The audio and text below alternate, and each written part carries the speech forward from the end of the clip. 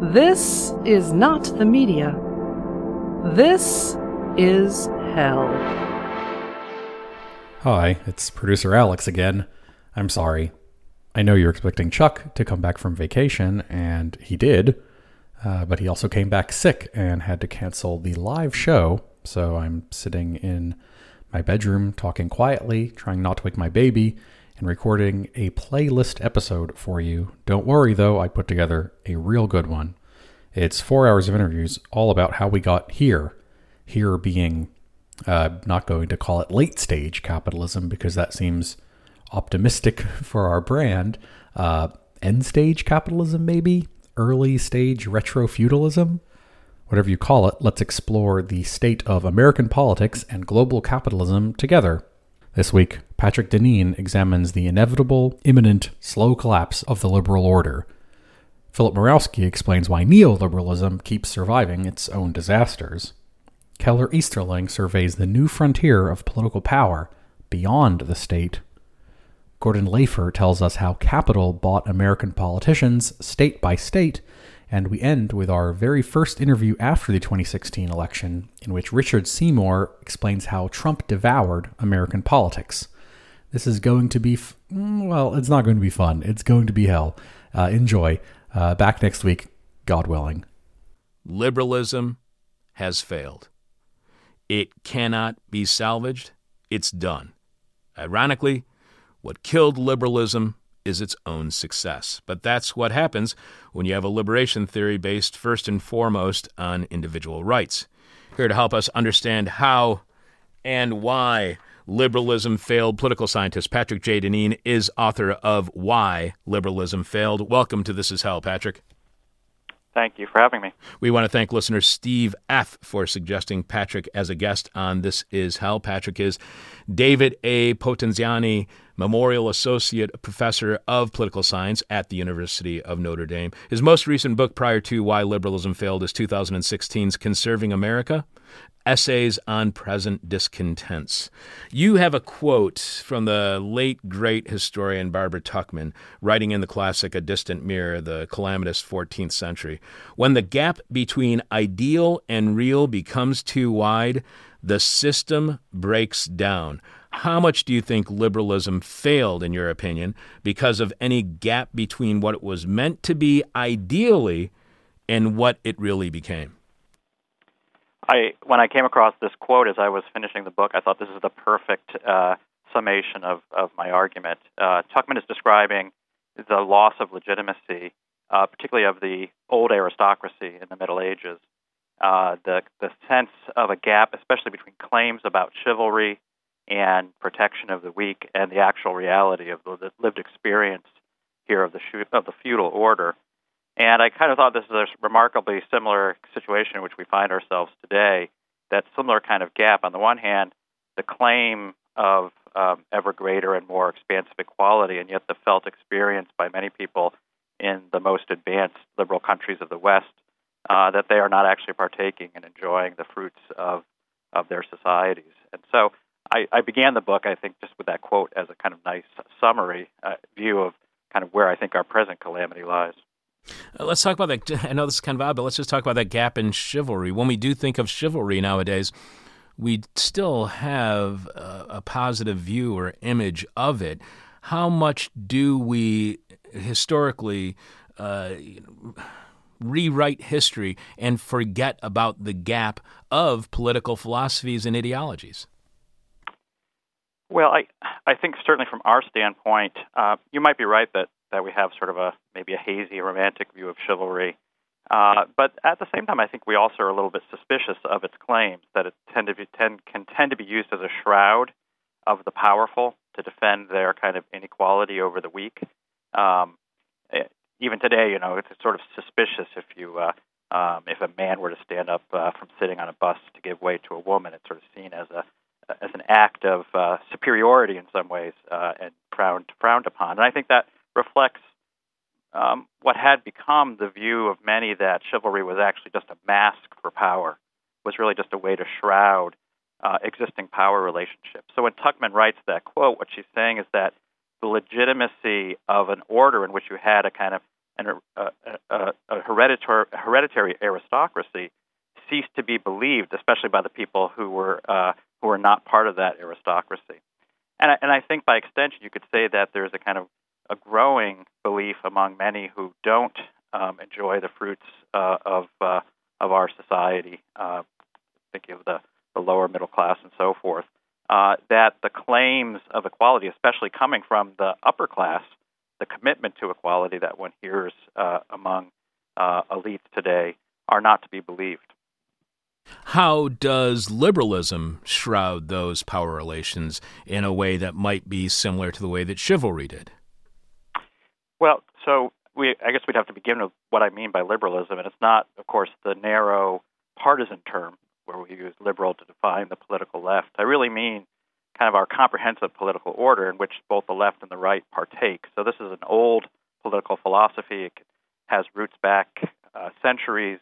Think of the philosophies of John Locke or even of our founding fathers, philosophies that argued in particular for the overturning of the old aristocratic order and its replacement with a new open society, so that your position in society wasn't defined by your birth, by the position of your birth, by the position or rank of your parents. And so on the one hand, liberalism is a kind of an effort to crack open what had been fixed and ascribed positions in society. On the other hand, it opens up a society in which its aim, we could say the deepest aim of liberalism, is to liberate humans from each other, from any relationship that's not chosen, to which we don't consent, and also, by extension, to liberate us in a way from nature. And in kind of pursuing these kind of two forms of liberty, the liberty from other people and the liberty from nature, we create a scenario in which, interestingly and ironically, you create the conditions for the formation of a new aristocracy, in a sense. The aristocracy that we see increasingly today, what we call a meritocracy, right? Often those people who are educated at the top universities, occupy positions of power in our society. And so it's, in a way, I guess it's comparable to what I describe as the beginning, sort of the loss of legitimacy of the Middle Ages, to the extent that you have a new aristocracy that people think is just as fixed and just as difficult in some ways to change or to alter. You say that this new aristocracy is even more pernicious than the one that was trying to be replaced by liberalism. Why do you see this the new aristocracy as more pernicious than the one that we overthrew with liberalism? Well, in the following sense, that those, I think, who occupy the position of the new aristocracy, again, we could call them the new meritocrats, the meritocracy, actually don't really believe that they are aristocrats or meritocrats. They don't believe they're in a position of some superiority or advantage because of the way in which liberalism, in a sense, operates on the belief that we are sort of self-making. There's a kind of belief that we all begin equal. We all begin from a position of equality, and any differentiation is simply the result of your own work and your own effort. Now we know, of course, that there are extraordinary advantages that come from one's family, from one's birthright, and so forth, in interesting, comparable ways to the old aristocracy. But the belief in this openness and the capacity for people to change their positions, which some people do, but most people don't, leads to a kind of base belief in a deeper equality that tends to shroud, even from those in a superior position, their own advantages. That's fascinating. So, what explains to you why the earliest liberal philosophers, if you will, did not foresee what liberalism would become, did not foresee the unsustainable progress that you can make with only focusing on individual rights in a way to liberate everybody? Well, let me take the case of our founding fathers, so the people who founded the Constitution. Now, on the one hand, philosophically, those people who founded our Constitution, we can think of the most popular man on Broadway today, Alexander Hamilton, wanted a society in which people could really liberate themselves from whatever background they came from. He himself came from fairly disadvantaged circumstances and made something of himself. And we think of this as the American dream. But in order to do this, we really do have to, in some ways, reconfigure society so that people can be more self-making than ever before in history. And so this means liberating them from particular bonds to people, particular bonds to places, to history and traditions. We could say cultural inheritances have to be minimized. Everything, in some ways, we could say becomes more fluid. Everything that we would think about as kind of forming the human identity becomes subject to our choice. And so we become much more self-making, and this is the condition of our liberty. Now, this could be stated as a philosophical ambition without seeing what would be some of the real dangers of this view once it became sort of universalized, because the Founding Fathers were writing at a time in which society was made up of very thick bonds and very thick relationships, very deep senses of relationships to family and to place and tradition and culture and religion.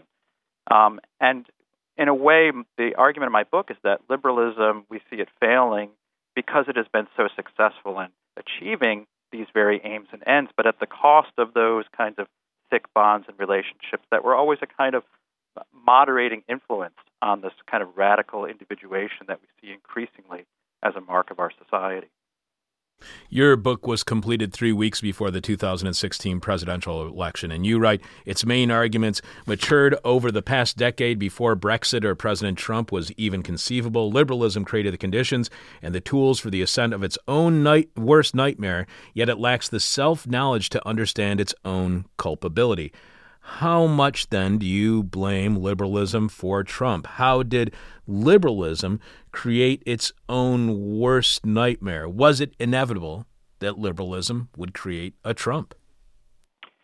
Well, I don't know if it was Trump in particular. I was as surprised as anyone. But I do think it's not surprising that there would be a yearning, especially for those who are not part of this meritocratic elite, the winners in our society, that there would be a craving for someone who could be a figure of strength and could use the very tools of the liberation of the elite. So here, using the tools of the state and of the market, and more broadly on the sort of social forms, for the advantage of those who were not, in a sense, winning in our society. So in this sense, I think it's unsurprising, but it's revealing also the extent to which you could say many people who are strong opponents of Donald Trump fixate on Trump, the phenomena, and sort of are really incurious about the conditions that gave rise to a Trump. They really view it as there has to be some external explanation. It has to be Russia or manipulation of the election or the FBI manipulating the election and so forth, that there can't be an inherent reason within the liberal order itself that gave rise, as in comparable ways it did in England with Brexit, that gave rise to a kind of reaction from those who feel left outside of the ascent of the liberal order. I missed my button. So you write only politics grounded in the experience of a polis, lives shared with a sense of common purpose, with obligations and gratitude arising from sorrows, hopes, and joys lived in generational time, and with the cultivation of capacities of trust and faith, can begin to take the place of our era's distrust, estrangement, hostility, and hatreds. How much is that counter to the rugged individuality that we not only embrace today, but has been embraced since Alexis de Tocqueville?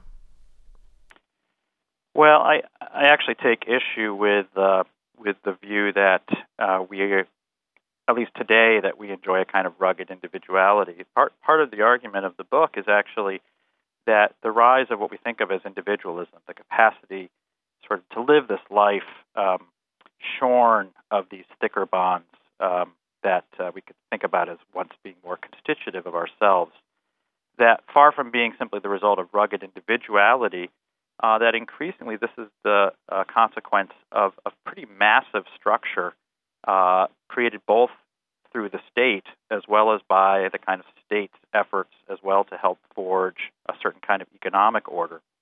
So that with the rise of individualism, this idealized sort of vision of the liberal human being choosing oneself, making oneself, that this vision of the individual requires a pretty massive apparatus of the state and of the market and of science and technology and the transformation of really, we could say, both the social, the private, and the political and economic order of the world to make possible the creation of this sort of radically individuated self. So we tend to think, and I think your question posed this, we tend to think that there's this divide between the individual and sort of collectivism or statism. And really what I think more deeply is in fact the case, is that the individual, the vision of this individual only can come into being with a pretty massive construction of a legal, political, economic, and technological order that makes such an individual possible.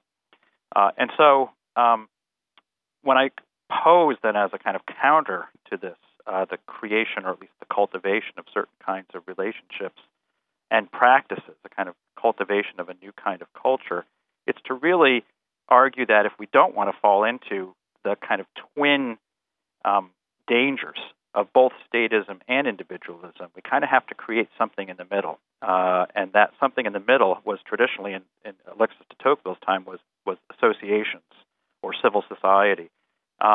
Even that's been increasingly hollowed out. So I do think it has to start fairly close to home in the cultivation of practices in the home, in the neighborhood, for those who are religious in their churches and their synagogues and so forth, and build outward from there.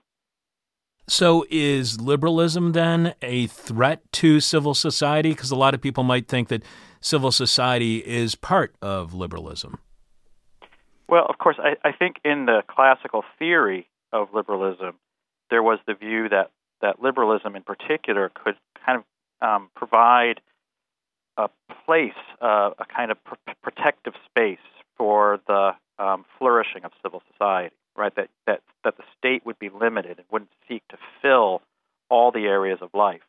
For example, as we see in totalitarian regimes in which fascism or communism attempts to eliminate civil society at the point of a gun.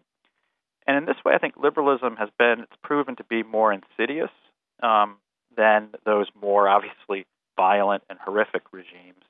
And insidious in the following way: by really promoting, in a sense, the vision of the liberated self, there's a way in which civil society isn't directly threatened, again, at the point of a gun, but it's indirectly threatened simply by loss of kind of interest and commitment of these individuated selves. And so we can look at a lot of social science data, stuff, for example, going back to the classic study by Robert Putnam on bowling alone, or more recent studies by my colleague here at Notre Dame, Christian Smith, and his studies of religion. And we see across a broad sphere of what we think about as classical civil society, it's radical declines and even collapses of participation, of membership, of strong identification of people with those aspects of civil society, whether it's associations, whether it's voluntary groups, whether it's religious groups, and so forth. So what's striking is that without in a way enforcing a certain view about civil society as existed in other regimes, there's been a kind of weakening of civil society simply by a kind of we could say a kind of the expansion of and the deepening sense of individualism that has now proven to be a deep threat to the existence of civil society. I don't want to put words in your mouth, but I love this idea of, if you will, a kind of collectivized individual. You write, sacrifice and patience are not the hallmarks of the age of statist individualism, but they will be needed in abundance for us to usher in a better, doubtless very different time after liberalism. How much has liberalism become statist individualism? Was it always statist individualism? And I guess the third part of this question is, how much of individuals are we? Well, I'll revert to an example that I offer in the book that I think is illustrative. It was actually a part of President Obama's re-election campaign. It was an ad that ran. I think it was just on the internet. I don't think it was on the television. And it was called "The Life of Julia," and it portrayed in a series of kind of slides the life of a woman, basically from birth until shortly before death, and the life of a woman who was able to lead the life that she wanted to live through a series of government programs.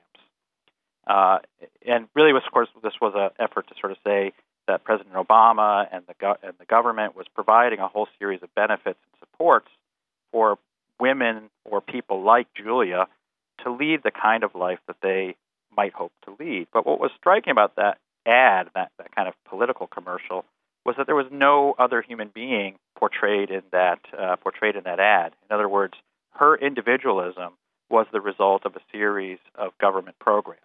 And you have to think for a moment about the kind of paradox of this, right? The sort of the classic view of seeing collectivism, the government, the sort of statist apparition, is actually the source of our deepest and most pervasive liberty.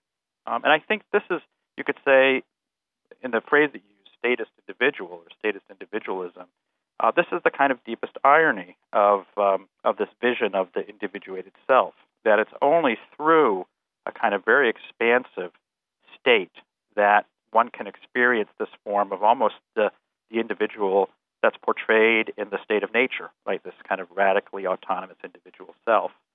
So you ask, have we become this? I think, again, social science suggests we become more and more individualistic over time. Have we always been this way? No, I don't think we've always been this way.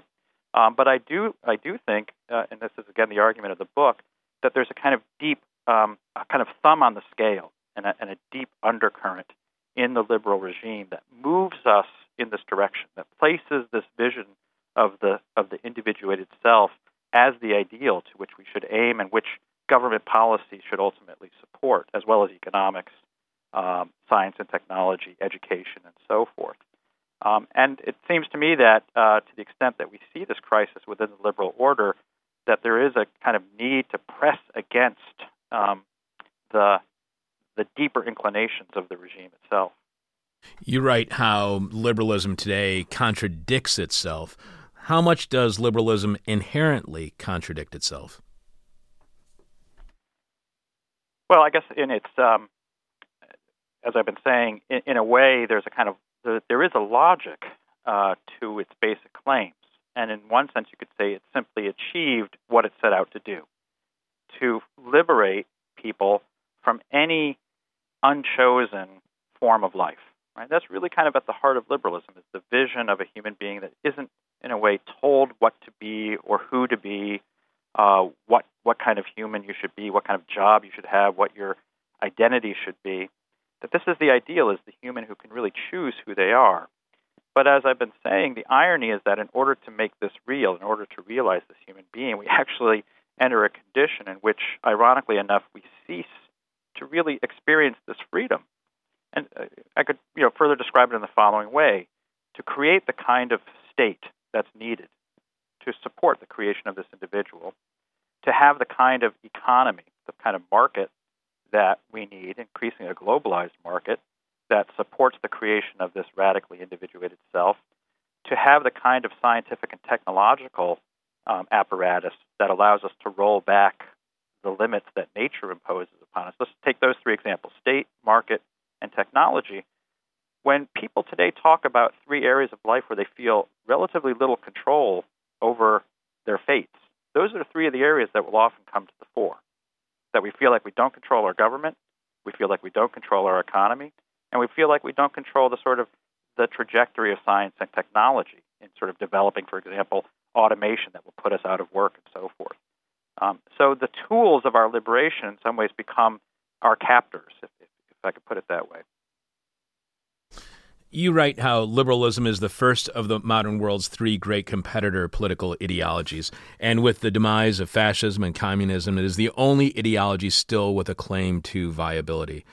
There are those who fear that when liberalism fails, it will mean the revival of one of the other ideologies of the modern world. The left fears a rise of fascism, and the right is frightened by the prospects of communism.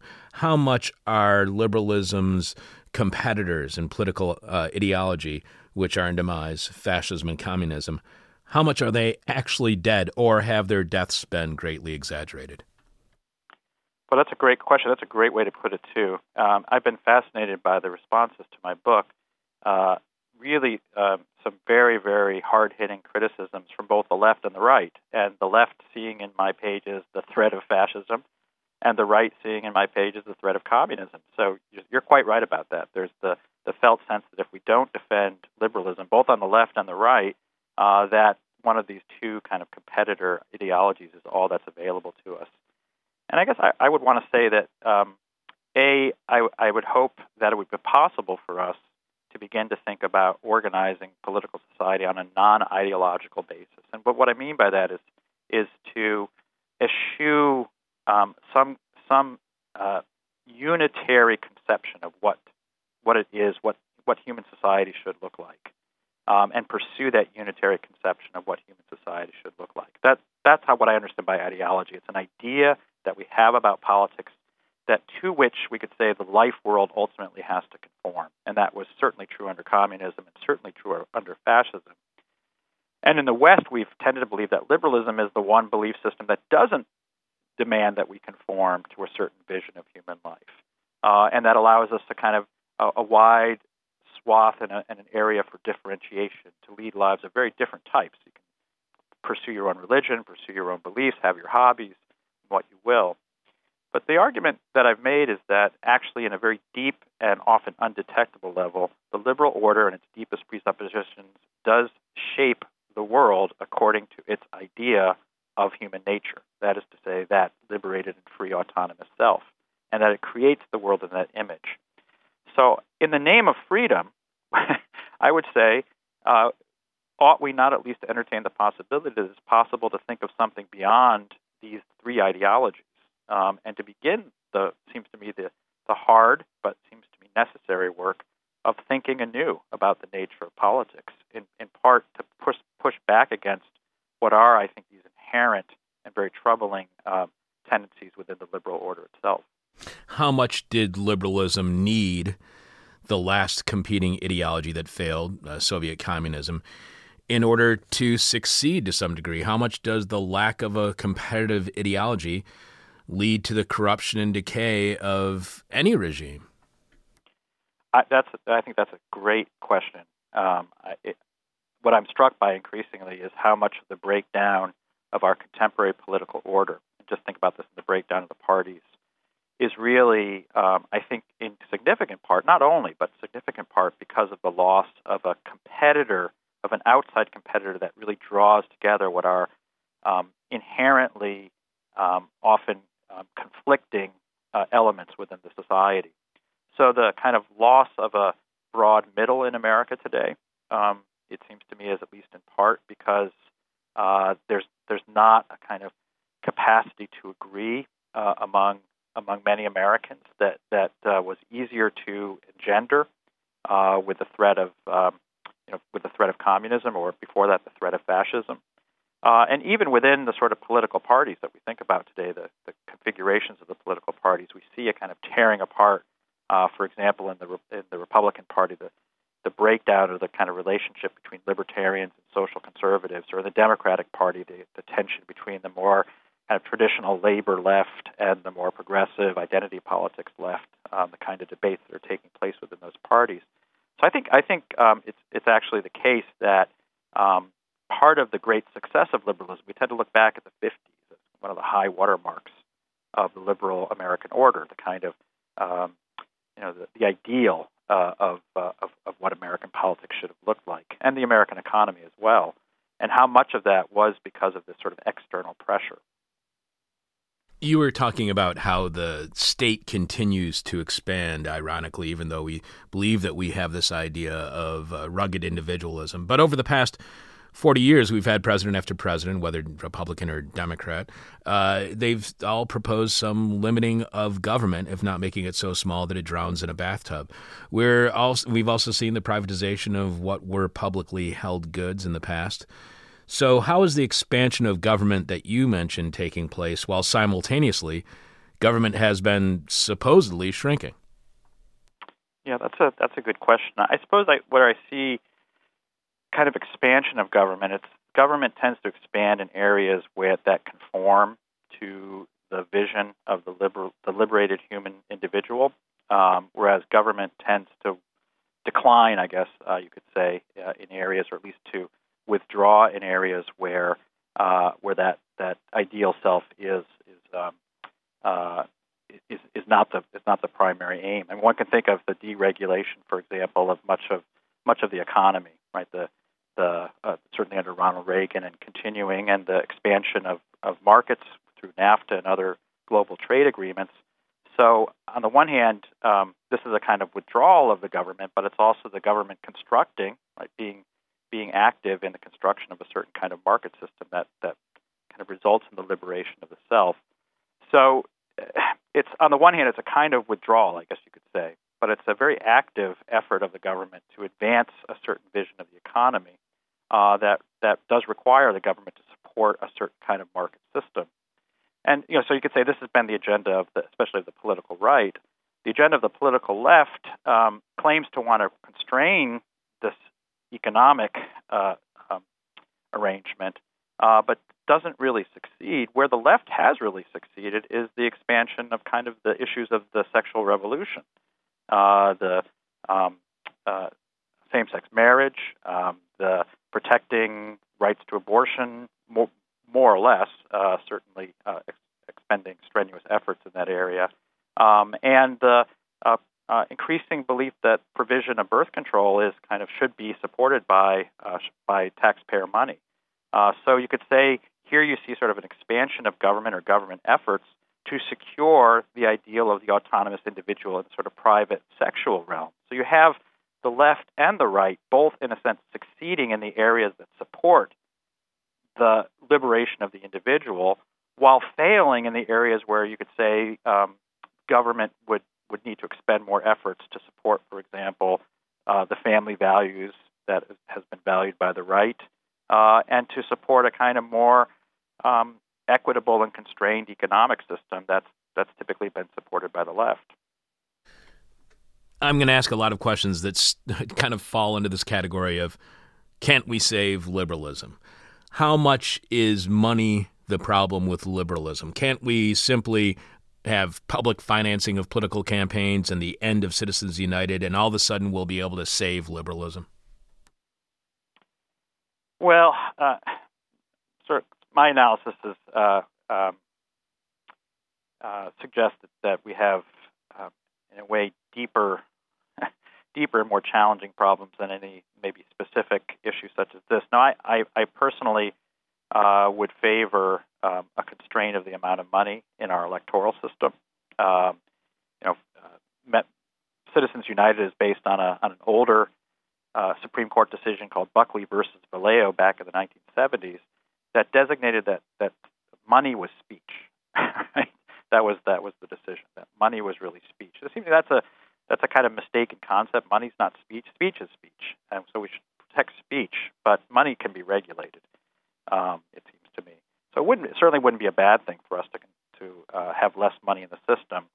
But one of my chapters discusses what I think is a deeper and more challenging problem for liberal democracy, which is a kind of tension ultimately between liberalism and democracy, between really the more privatistic set of commitments within the liberal order and the more public commitments that are needed in a democratic order, right? The more civic and public commitments that are needed if one is a democracy, if people are to rule. And so even if one were to get money out of the system, I'm not sure, or less money running our elections, I'm really not sure that the result would ultimately be to make us a more democratic society in the sense that people would become more civic-minded and more civic-spirited. Here again, I resort to the example of Alexis de Tocqueville, who, when he comes to America in the 1830s, he's stunned. He said that if you were to remove the ability of people to participate in politics in America, it would be as if they lost half their lives. Today, while there are some people who are deeply committed to politics, today, roughly 50% of the populace doesn't vote, and even less than that in off-year elections, in non-presidential elections. And voting is just one way in which we can participate in our civic life. So I think the issue is in many ways deeper than simply the question, for example, of public financing of elections. How much can the private sector save liberalism by continuing to create new technologies, new consumer goods that improve our lives, no matter how illiberal the government may be acting? Well, I think it's a mixed it's a mixed bag to the extent that, like any tool, technology, as we call it, right? Technology is many things can count as technology, but what we think of as technology today, particularly electronic technology and so forth, is like any tool. It can be used for ill or for good. And one thing that strikes me is that we're really not, as a culture and as a civilization, able to ask the question, for example, is this particular technology going to be beneficial for our shared public and civic lives? Or is it potentially going to be damaging to our shared public and civic lives? I mean, there's a lot of data that shows, for example, just things like very obviously the cell phones and so forth have made people more individualistic, have made people even more lonely, according to Sherry Turkle, who's written a book called Alone Together. But we're not really able, as a kind of civilization, to ask questions about the use and purposes and ends of technology. We tend to simply adopt technology, and then it tends to conform to our purposes of separating ourselves. Right? Think of our preference, for example, to adopt the automobile and to use it to create the suburbs, as opposed to using a different technology, streetcar systems, in order to create more vibrant urban cityscapes. Our preference tends to be for technology that allows us to pursue the individuated self. So I would say that your question, again, needs a kind of a deeper digging in the first instance into what is it about our deepest commitments that lead us to tend to use technology in certain ways and not in other ways. How much is the failure of liberalism, the lack of fairness, of liberty, of social justice, in the economics that created liberalism? Was liberalism about liberty, but its economic system was not? Well, I think you could say that liberalism as the political philosophy is born alongside with really the market economic system, and they really are born kind of as twins joined at the hip. Again, if I can invoke John Locke, in one of his chapters in the same book on the social contract and the vision of the liberated individual in the state of nature, he has a chapter on economics, particularly on property, in which he argues that at the root of the rights that we deem to be most worthy of protection, and certainly the protection from encroachment from the government, is the right to property, the right to own property and to use property as we wish. And you could say that for someone like Locke and for our founding fathers, the right to use property as we wish, which includes the stuff of the world as well as our own selves, right? The kind of property of our own selves, our labor, and so forth. That this is at the heart of the liberal understanding of the freedom of the human person. So I would say that when you invoke things like fairness and social justice, these were concerns, especially of later liberals, who were concerned about the growing inequality that resulted from a political system that especially allowed for the great inequalities of property accumulation. But again, I would say that there's a sort of a heavy thumb on the scale within liberal orders that it exists to allow for the accumulation of fairly extensive economic inequality. And one of its primary reasons to come into existence is to displace a kind of unproductive older aristocracy, what we began talking about. It was to displace that older aristocracy, not to create equality, but to allow for the creation of a new kind of aristocracy, the aristocracy especially of wealth. So I would say that at the sort of the in the cradle of the liberal order was the expectation that there would be high levels of economic inequality. You write about the anti-culture of liberalism. I know you've touched on this already a couple of times, but what do you mean by liberalism being anti-culture? Well, this goes back to the vision. We could say the ideal of this individuated self. Right. Again, the the kind of creature that's posited, that's surmised to have existed in a state of nature. But of course, because this person doesn't actually exist in reality, we're all born to particular people in particular places with particular histories and customs, and usually a religious background that you're raised in. That something has to, in some senses, change to allow for people to experience that kind of liberty. And one of the most fundamental changes is you could say, the kind of replacement with a society that was once filled with a variety of cultures. You could say cultures are, partake in the kind of geographic circumstances of where one is. You have cultures that are more rural cultures. You have more urban cultures. You have cultures in deserts. You have cultures in places near the ocean and so forth, associated with fishing. There's also, of course, religious cultures. Different religious traditions give rise to different kinds of cultural experiences. So you could say that in a kind of pre-liberal world, you had a kind of thick diversity of cultures and cultural practices. But one of the main purposes or ends of the liberal order is to weaken these forms of culture, because these are ways of organizing life that do kind of limit the kind of humans that we can become.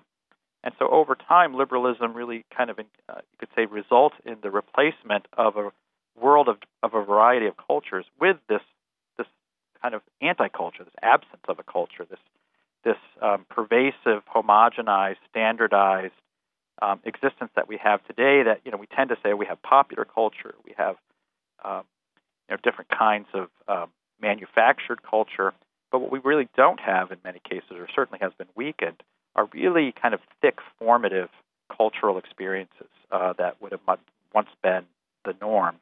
And the result of the absence of this of cultures and its replacement with the anti-culture is that this really serves especially the advantage of those people who, in a sense, flourish without those kinds of cultural guidelines, we could say, the kinds of norms and the kinds of lessons that once would have been taught within cultural settings. This is one of the preconditions for the rise of this new meritocracy. These are people who tend to really flourish and thrive in the absence of these kinds of cultural forms. And I think what we see as the growing kind of devastation, especially among those who we could say are the losers in our economic system, is that they also are the losers in the anti-culture, that they don't do well, not just economically, but don't do well in, we could say, broadly in social terms, family formation, and raising children to succeed in life, and avoiding the depredations of drug use or alcohol or out of wedlock childbirth and so forth. That the breakdown of cultural forms and cultural norms have been very bad for those who haven't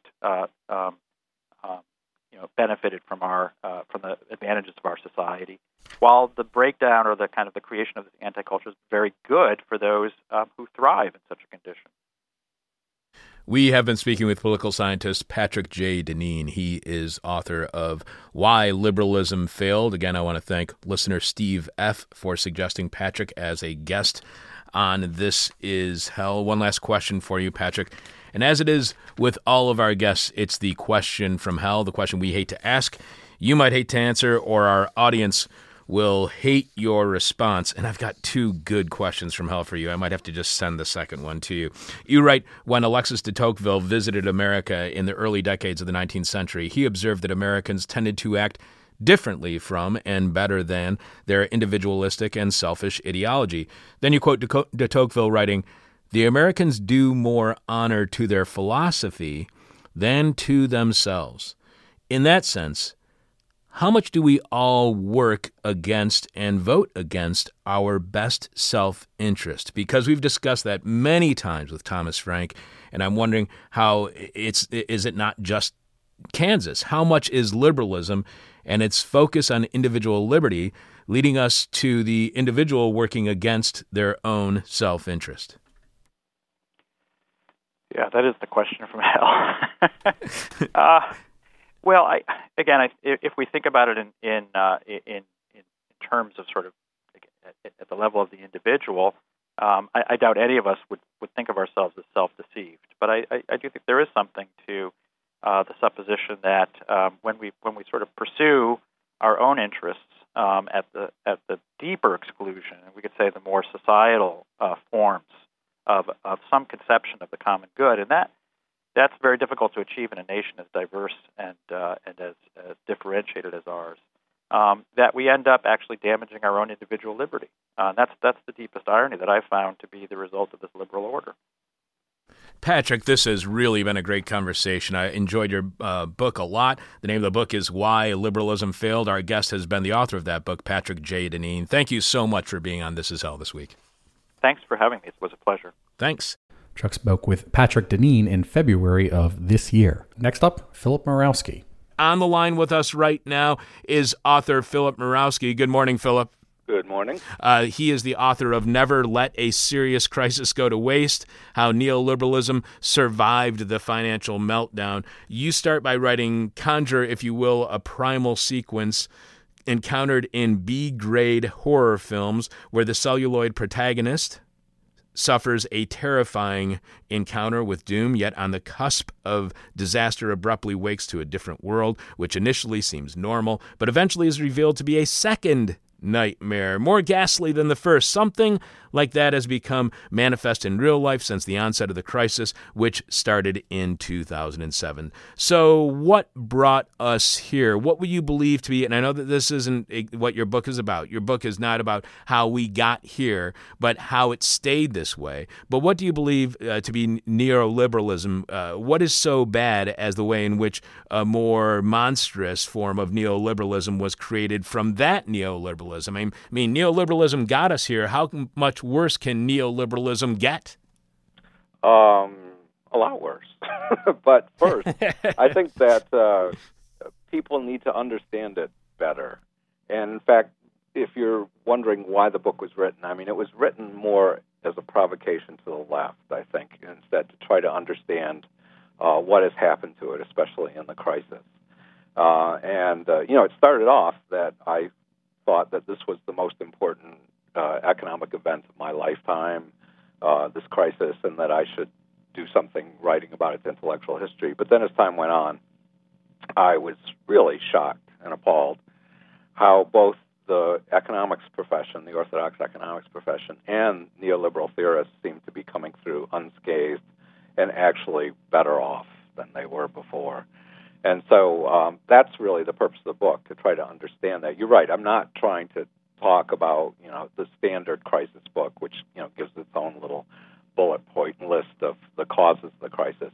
What I want to understand is why the crisis didn't harm any of these doctrines in a way. So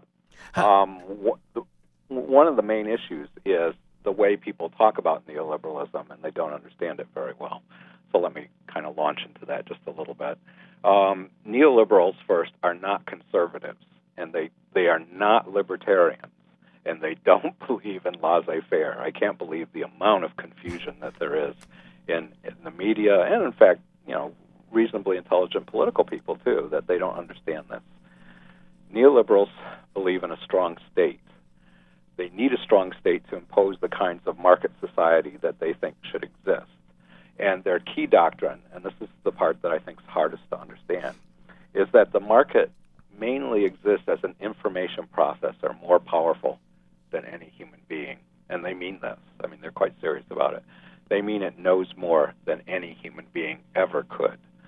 And then what they do is they structure their politics around that. So, for example, that's their basic argument against socialism is that people think that they can plan to make the economy work, but because people are inevitably stupider than the economy, there's no way that they could seriously do that or carry that out. So that's the first interesting thing about it, is that it's really about knowledge. I mean, it's not just about the economy in some narrow sense. It's not just about power. It's also about what people can know and can't know. And interestingly enough, because of that, it's also a philosophy of what it means to be a successful human being. And so part of the book is about that, too, is that all kinds of people, I think, don't care about politics in the sense that they don't want to read these people. The neoliberals. They don't want to know very much about them. But all kinds of things can happen to them in their own life that makes them more and more neoliberal in ways that they don't even understand. So that neoliberalism is percolated down kind of to the level of everyday life for many people. And that's the beginning of one of the arguments as to why the neoliberals win. So just real quick, how does then neoliberalism change us? How does it make us redefine ourselves as citizens in ways that people may not realize? Because I think a lot of people don't realize that the way in which they view the world right now is being guided by neoliberalism, if they know it or not. Yeah. Okay. This is that's an interesting and elaborate question. Right. But I think everyday neoliberalism begins with this idea that you are the entrepreneur of yourself. And the reason why this is important and it's neoliberal is that as they really believe all of us are flawed thinkers, we must learn to transform ourselves to accept these kind of packets of truth that are delivered by the market and adjust to them. Okay? So we have to learn kind of how to accede to the fact that the market knows more than we know.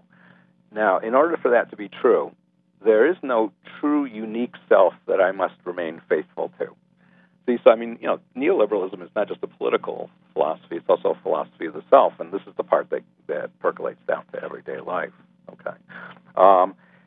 Basically, since there's no unique self, everything about me or myself can be outsourced or invested in. I have no class identity. Everything is fair game to be erased, changed, and altered. And by the way, that includes education. So education is not about finding ourselves. It's not about becoming a solid citizen. It's about investing in human capital for future payoff. In fact, one of the main thinkers of the neoclassical thought collective is Gary Becker, who invented a lot of this human capital talk. Okay, and when it comes to failure, all failures are personal failures due to a lack of making bad choices or not undertaking risk. Okay, so what this is all about is that we must learn to undertake risk in the marketplace to make ourselves the kind of person that the market wants us to be. All right. Now, how does this work for people who don't, really want to read about social theory or something? Well, I think there's one great example is this person named Ilana Gershon has a wonderful set of articles on about how Facebook is like training wheels for neoliberalism. It teaches you how to be a neoliberal agent. For example, it takes your information for free and it sells it to others for a profit. And then, for example, if some of your revelations tend to be embarrassing or wrong, or maybe you want to erase them, it is up to you to fix it. Facebook has no responsibility for any of the either falsehoods or problems that it creates by transmitting this stuff. And so what you're taught to do is I construct a profile on Facebook from stereotypic materials and try to measure my worth by attracting fake friends with artificial metrics. See, it's like a training wheel market. Subtle algorithms force me to continually update my profiles, teaching me that there's no stable, coherent self that I must return to. Indeed, I can pretend to be anything I want to be on Facebook. See? So the whole point of that Facebook example is it shows you that people can adopt a neoliberal worldview, because think how many people are on Facebook, without even knowing or caring about politics or the theory behind it. See, so that's really an important part. Not the only part of neoliberalism that makes it strong, but that's an important part of neoliberalism. So if a return on investment is everything when you are living in a neoliberal world, that makes me think about a poll that I heard on CBS radio news yesterday where they asked women would they marry a man who would not necessarily economically support them, and it was something like 78% said that they wouldn't. And when they asked men the same thing of women, it said it was something like 20-something% said that they would not marry somebody who could not economically support them or economically support their family, financially support their family. So that would make me think, oh, this is a reflection of neoliberalism. But on the other hand, we've heard of people choosing their husbands and wives, choosing their spouses based on finances in the past. So how new is us viewing ourselves in this neoliberal light? How new is this neoliberal way of viewing ourselves? Is it something that is new, or is it something that we've always somewhat practiced and now it's just on steroids? Yeah, that's an interesting question because it sort of equates the rise of neoliberalism with the idea that there's a fair amount of marketization in our own personal lives. Right. But what's interesting about this is that this resistance against marketization is totally unavailing from their point of view. Okay, that it doesn't make any difference, and the reason is because what's new about neoliberalism is that there's no core self that you have to be true to. See, there's no necessarily moral self. There's no fixed self that somehow we undermine by having market relations. Okay, so all we can really know is what is told to us by the market. So, in quick answer to your question, yes, there have always been market relations in personal life, yes. But in their theory, there's nothing more to be found other than that. And so that's what's new. And I think that's what's new in modern people's attitudes, too, that they can still believe, like, the sort of Michael Sandel stuff, like there's a moral limit to where the market is. But the trouble is, what's interesting about that is that people can't very much anymore agree as to where that is or why that should apply to them. See, that's the neoliberal insight.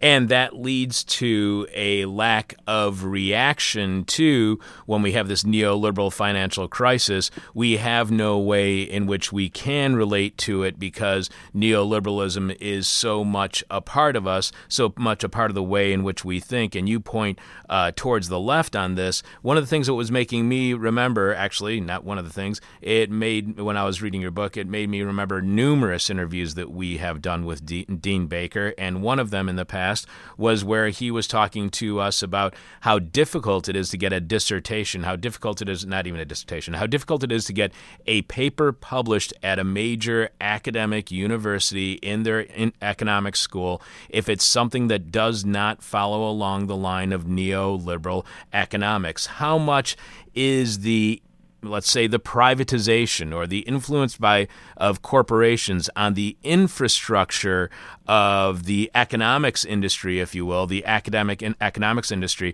how much of that impact, how much has that led to our lack of reaction to neoliberalism bringing about a failure of our system?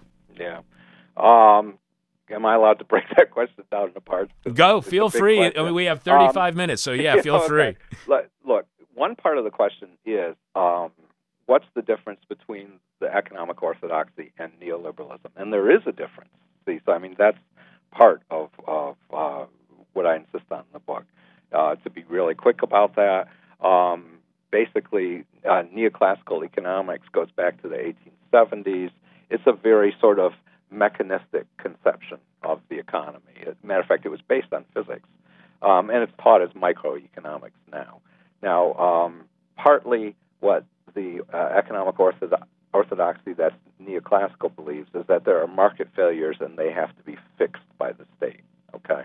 And don't worry, I won't go into any more than that, but that's kind of what they believe. The neoliberals are very, very different than that. For them, the market is not this kind of allocator of scarce resources to given ends, okay? Instead, it is this information processor. That's what it is. And what that means is that people can't come to understand it in all its wonderful majesty, and therefore they have to simply just acquiesce in it. It's a very, very different story than the neoclassical story. And in fact, a lot of people on the left don't seem to know the difference. I'm thinking here of David Harvey or Naomi Klein and so forth, is that they treat all neoclassical economics as neoliberal. And part of the reason I understand why they do that is because there is a kind of a crossover. You know, there's a set that's the union of both, and it's people like Milton Friedman. So if everyone thinks that Milton Friedman is the preeminent neoliberal, then they get confused. Now, the reason that that's important, now I'm getting back to the rest of your question, is that over time, the neoclassical profession has become more neoliberal. See, and this may not interest everybody, but this would be certainly fascinating for people who do what I do, which is the history of economic thought. Right. That over time, neoliberalism has become more and more embedded in the way that economics is taught, to the point where now it is more likely that the market is taught as though it were an information processor than it would have been even, say, 30 years ago or something among the neoclassicals. Now, as to what Dean said, yes, that's absolutely correct. That is, the more neoliberal it becomes, the harder and harder it becomes to publish papers which really seriously challenge neoliberalism in conventional economics outlets. But it's not impossible. I think of somebody like Piketty, or in some respects, or Joseph Stiglitz as people who are trying to do that. But one thing I argue in the book is that is a failed strategy, and that's one of the great weaknesses of the left, is that trying to use neoclassical economics to undo the neoliberal trend actually just ends up with having the left shooting itself pretty much in the foot. Okay. Why can't we? I mean, that's the big argument. Well, let me reintroduce you first before we move on. We are speaking with Philip Murawski. He is author of Never Let a Serious Crisis Go to Waste: How Neoliberalism Survived the Financial Meltdown. Philip is a historian and philosophy of economic thought at the University of Notre Dame, Indiana. He's the author of 2002's Machine Dreams Economics Becomes a Cyborg Science, and 1999's More Heat Than Light Economics as Social Physics, Physics as Nature's Economics. He also appeared in Adam Curtis's amazing BBC documentary, The Trap. If you're not aware of that, you should go look it up on Google or IMDb or whatever. Also go to our website and you can click on Philip's name and it takes you directly to the Verso Books page where you can purchase the book directly from the publisher. Let's see, what did I want?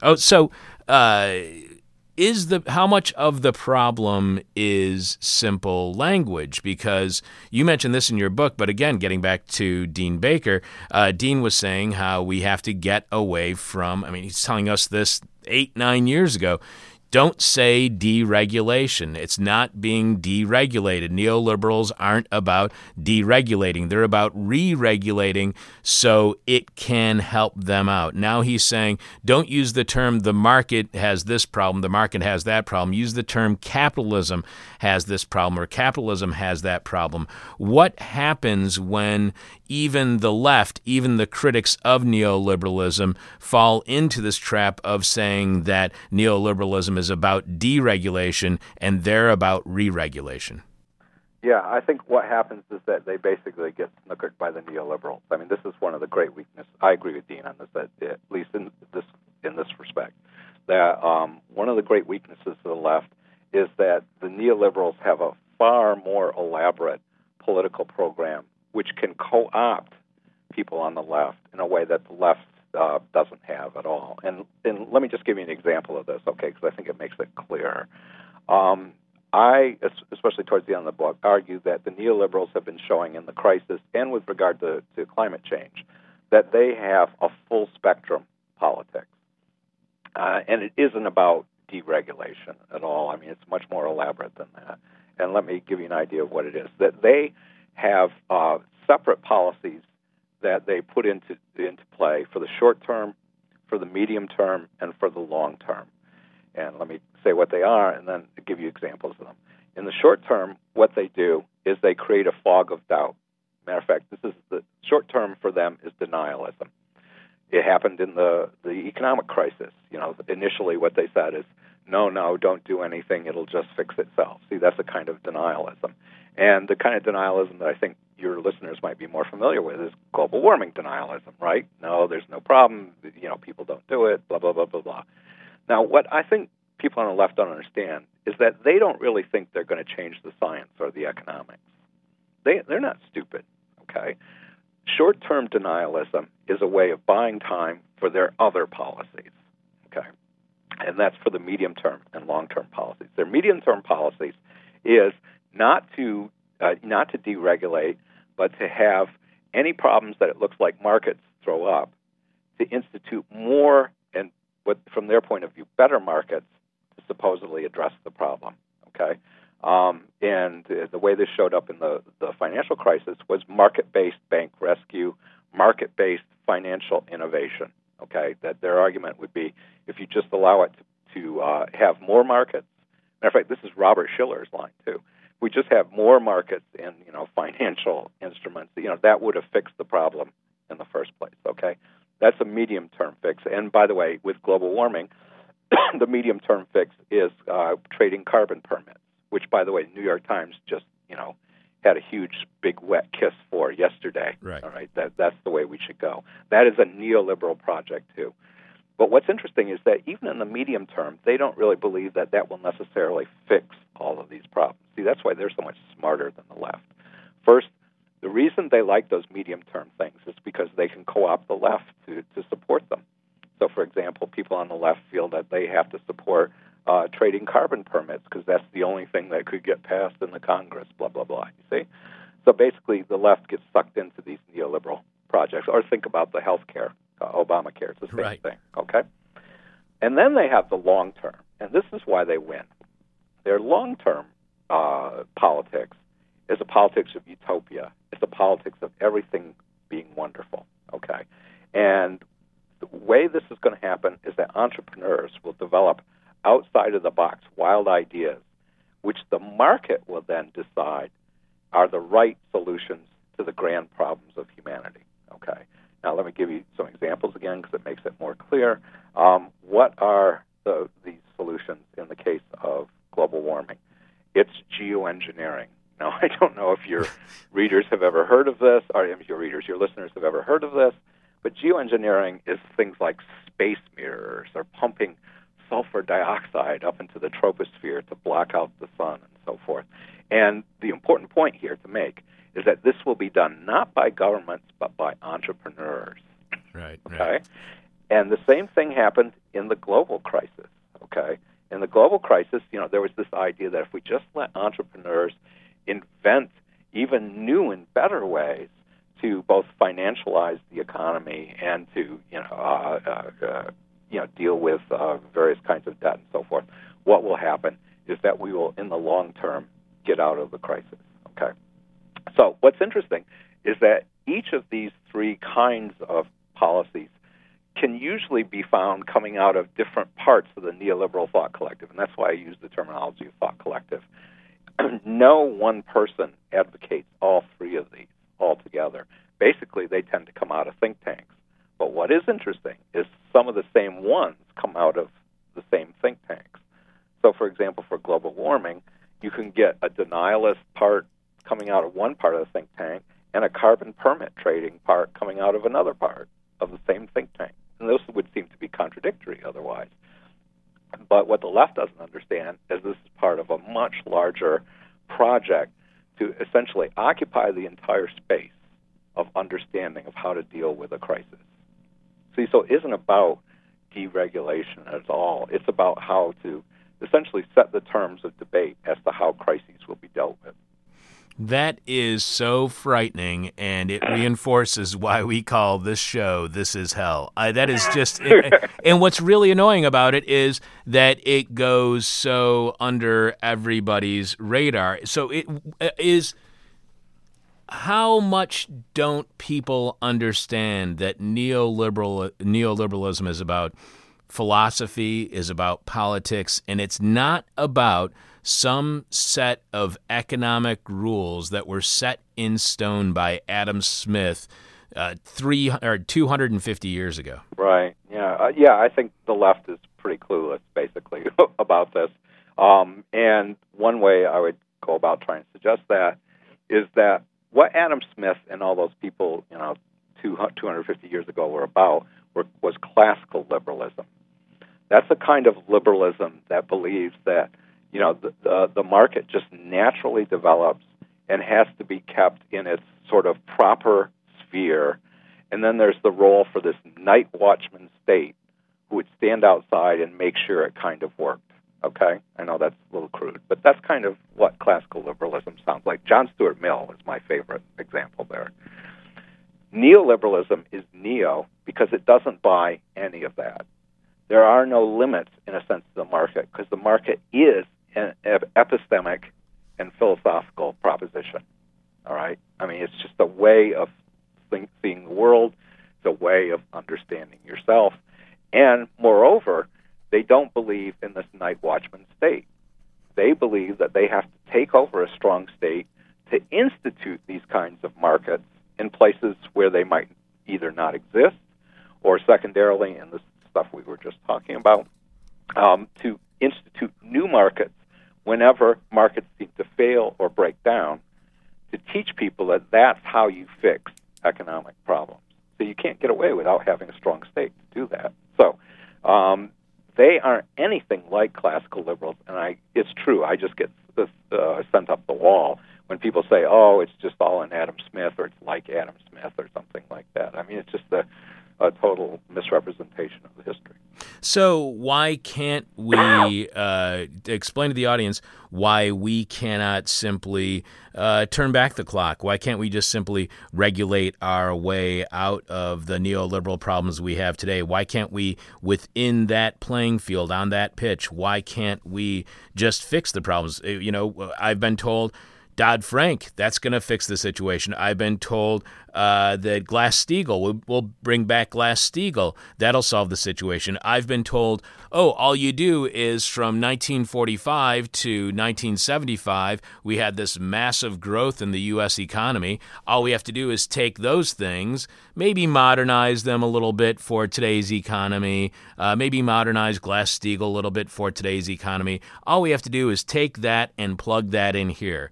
How does that reinforce neoliberal thinking when we think all we have to do is take a past reform, maybe tweak it, and plug it in to fix the system again? Right, yeah. Another complicated question. It's going to be hard to break it down into pieces, but, That's why we got time. Let me try. First is that the left has no equivalent of the neoliberal thought collective, all right? I know they got a couple of think tanks and, there's people and all that kind of stuff. But the thought collective is actually much larger and more elaborate than that, precisely because their own theory tells them that they have to organize in order to reconfigure how the economy how people think about the economy in their own lives. And so this has been going on since the founding of Mont Pelerin Society, which I think of as one of the central nodes of the neoliberal thought collective in 1947. So you can see, we've got something that's been going on for, 60, 70 years now that's fairly elaborate. And so that's part of the issue, is that because it's so elaborate, it's also well entrenched into existing governance structures. Okay, because that was part of its self-conception, that we need a strong state, we need these kind of intellectual backups to have this. So any attempt to kind of tinker at the edges, which is the way I think of Dodd-Frank, for example, is immediately met by a mobilization of the ways in which that tinkering can be altered in directions that are already well understood by participants in the neoliberal thought collective. You see, so it's the idea of this kind of bricoleur, who can just not have any history and just tinker with stuff, as opposed to an organized political activity that's got deep roots. Okay, so that's part of it. Okay, but another way is that I think that the left's understanding of the market is woefully behind the times. Okay, I mean that there is this sense that maybe the only thing that goes wrong with the market is something like this older neoclassical sense that, there's some kind of market failure that's local, right? There's some market that's not working right. And so that if we just kind of put in a few more rules, maybe it'll work right. I think that that commitment on the part of people on the left, that's their understanding of markets, is totally ineffectual now. That's not the dominant view of markets that's being promulgated in the culture, which is largely neoliberal. So that's another issue. And I would think, if you're just asking me, where would the resistance that might be serious come from? It would come from hitting at the heart of the neoliberal doctrine instead, not this kind of tinkering around the edges. And what's the heart of the doctrine? The very image of the market as being epistemic. That is really about knowledge. It's about knowledge communication. It's about knowledge generation and so forth. That the left would have to have a counter story of what markets were and how they operated in order to even have an idea of the kind of political projects that they would themselves be able to support in some kind of serious and sustained way. Now, I know that's kind of vague, but let me just give one specific example. Okay, since you're talking kind of finance, right, Dodd-Frank? Let me talk finance too. I don't think people even understand what repo is about, and I'm not going to explain it to your audience. Okay. Repo is the heart of the modern financial sector. Okay, and if the left had a story about repo, that it was really an attempt to kind of play musical chairs, to push off all the bad consequences of what you do when you borrow stupidly onto other people, then we would begin to see that the whole financial system is based upon an untenable proposition. Okay? That's different than Dodd-Frank, right? Right. You see? And that's what the left isn't capable of doing right now. But is that out of just mere? Is that out of fear? Is that out of No, I think it's out of lack of understanding. That they still think this is all about market good, government bad. It's just a waste of time. That in itself is part of the fog that neoliberals love to keep going. So it's not just an American thing of not wanting to question capitalism, that's really important. Okay, and I try to stress, maybe not even enough in the book, that when Mont Pelerin starts, it's not all American. As a matter of fact, it's a mixture of a bunch of different traditions, and its first meeting is in Switzerland. Mont Pelerin, I don't think, is the center of neoliberalism anymore necessarily, but it's a very international organization, still, by the way, capped at 500 members. And it has representative members throughout the world, with the exception, I think, well, no, there's Chinese now in it too, so that's different.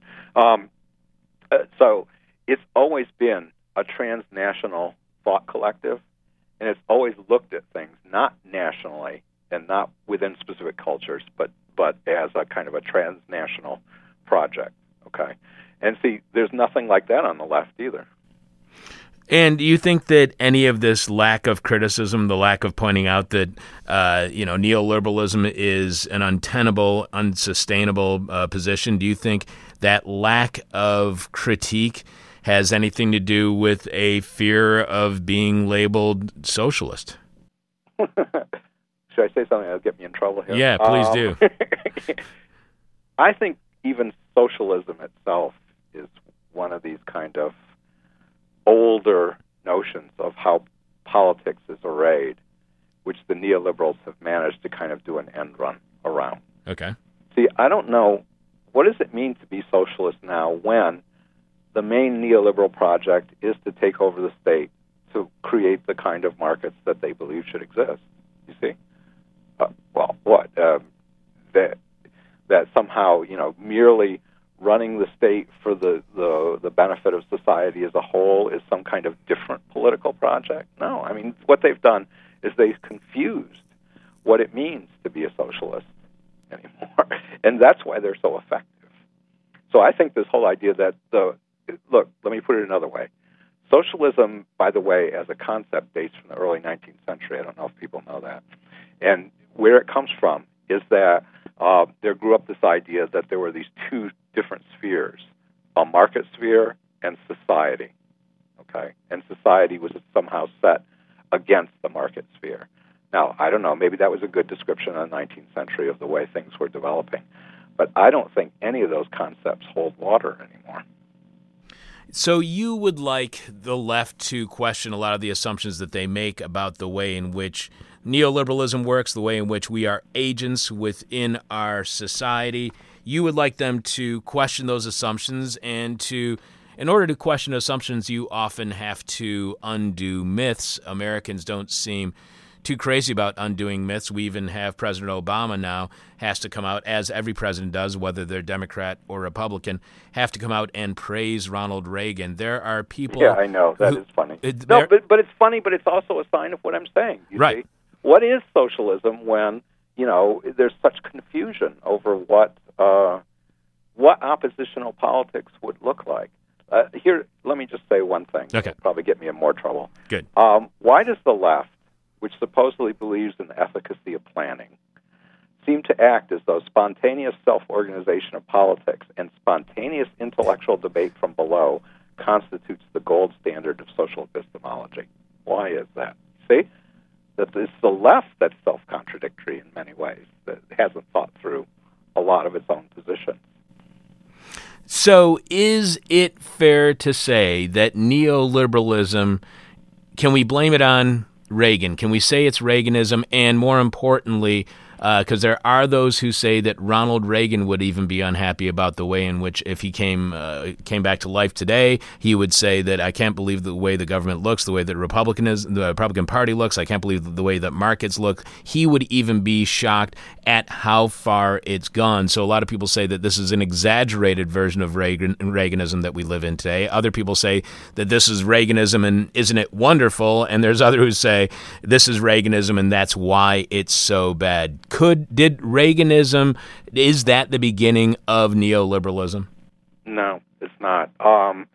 The hard thing to understand about this is that while there are certainly political figures who have managed to begin to institute in a big way neoliberal policies, and Reagan being one, Thatcher another, Howard in Australia, so forth, that they themselves really are not thinkers and don't pursue coherent policies themselves because they're politicians. I mean, and by the way, the neoliberals understand this entirely, that you have to adjust to a certain extent your project to the specific times and specific cultural areas, okay? So while the average person thinks this politics should be associated with the names of the famous politicians, in fact, I would argue, no, that's not true. Basically what they're doing is they're listening to a lot of the people that I'm trying to write the history of, this neoliberal thought collective, who supply them with whole arrays of policies, which they then pick and choose as being convenient for their particular situation, you see. So if you try to phrase it as Reaganism, there really is no particular logic to it. So the kind of questions that you're asking, well, is it coherent? Does it undo itself? Actually, doesn't bother a neoliberal at all. Is that they knew it was going to start out piecemeal. They knew, it was going to be kind of pick and choose, given the politics of the situation. It's that they have a long-term strategy, whether there's a Reagan or a Thatcher or somebody else, and that they constantly are trying to pursue that long-term policy. That's what we have to understand any logic at all to this. You write that 3 years on, it now looks as though the neoliberals have come through the crisis unscathed, far from the economic crisis constituting the invigorating jolt of the 1930s redux for the neoliberal thought collective. Early returns seemed instead to have ratified their intransigence, repetitiveness, and lack of imagination. Now it confirms that they were right to stick to their guns because, contrary to every expectation, nothing much has been changed by the crisis. But the neoliberals have not won by default. That would be a sorry interpretation of events. Neoliberals don't let a serious crisis go to waste. Instead, the thought collective subsequently made a number of moves that cemented their triumph. Did they make this calculation pre-crisis, or is this something organically that just happened? Yeah. See, that's a good question, too, is that because it would be a mistake to perceive them as being, so, having such foresight that they were powerful and stuff. It doesn't work like that. I mean, at first, when the crisis first hit, they felt, a little bit threatened, too. I actually write about that in the book, that, they have this meeting in New York where they kind of a little bit discombobulated and everything. So, that's what you would sort of expect.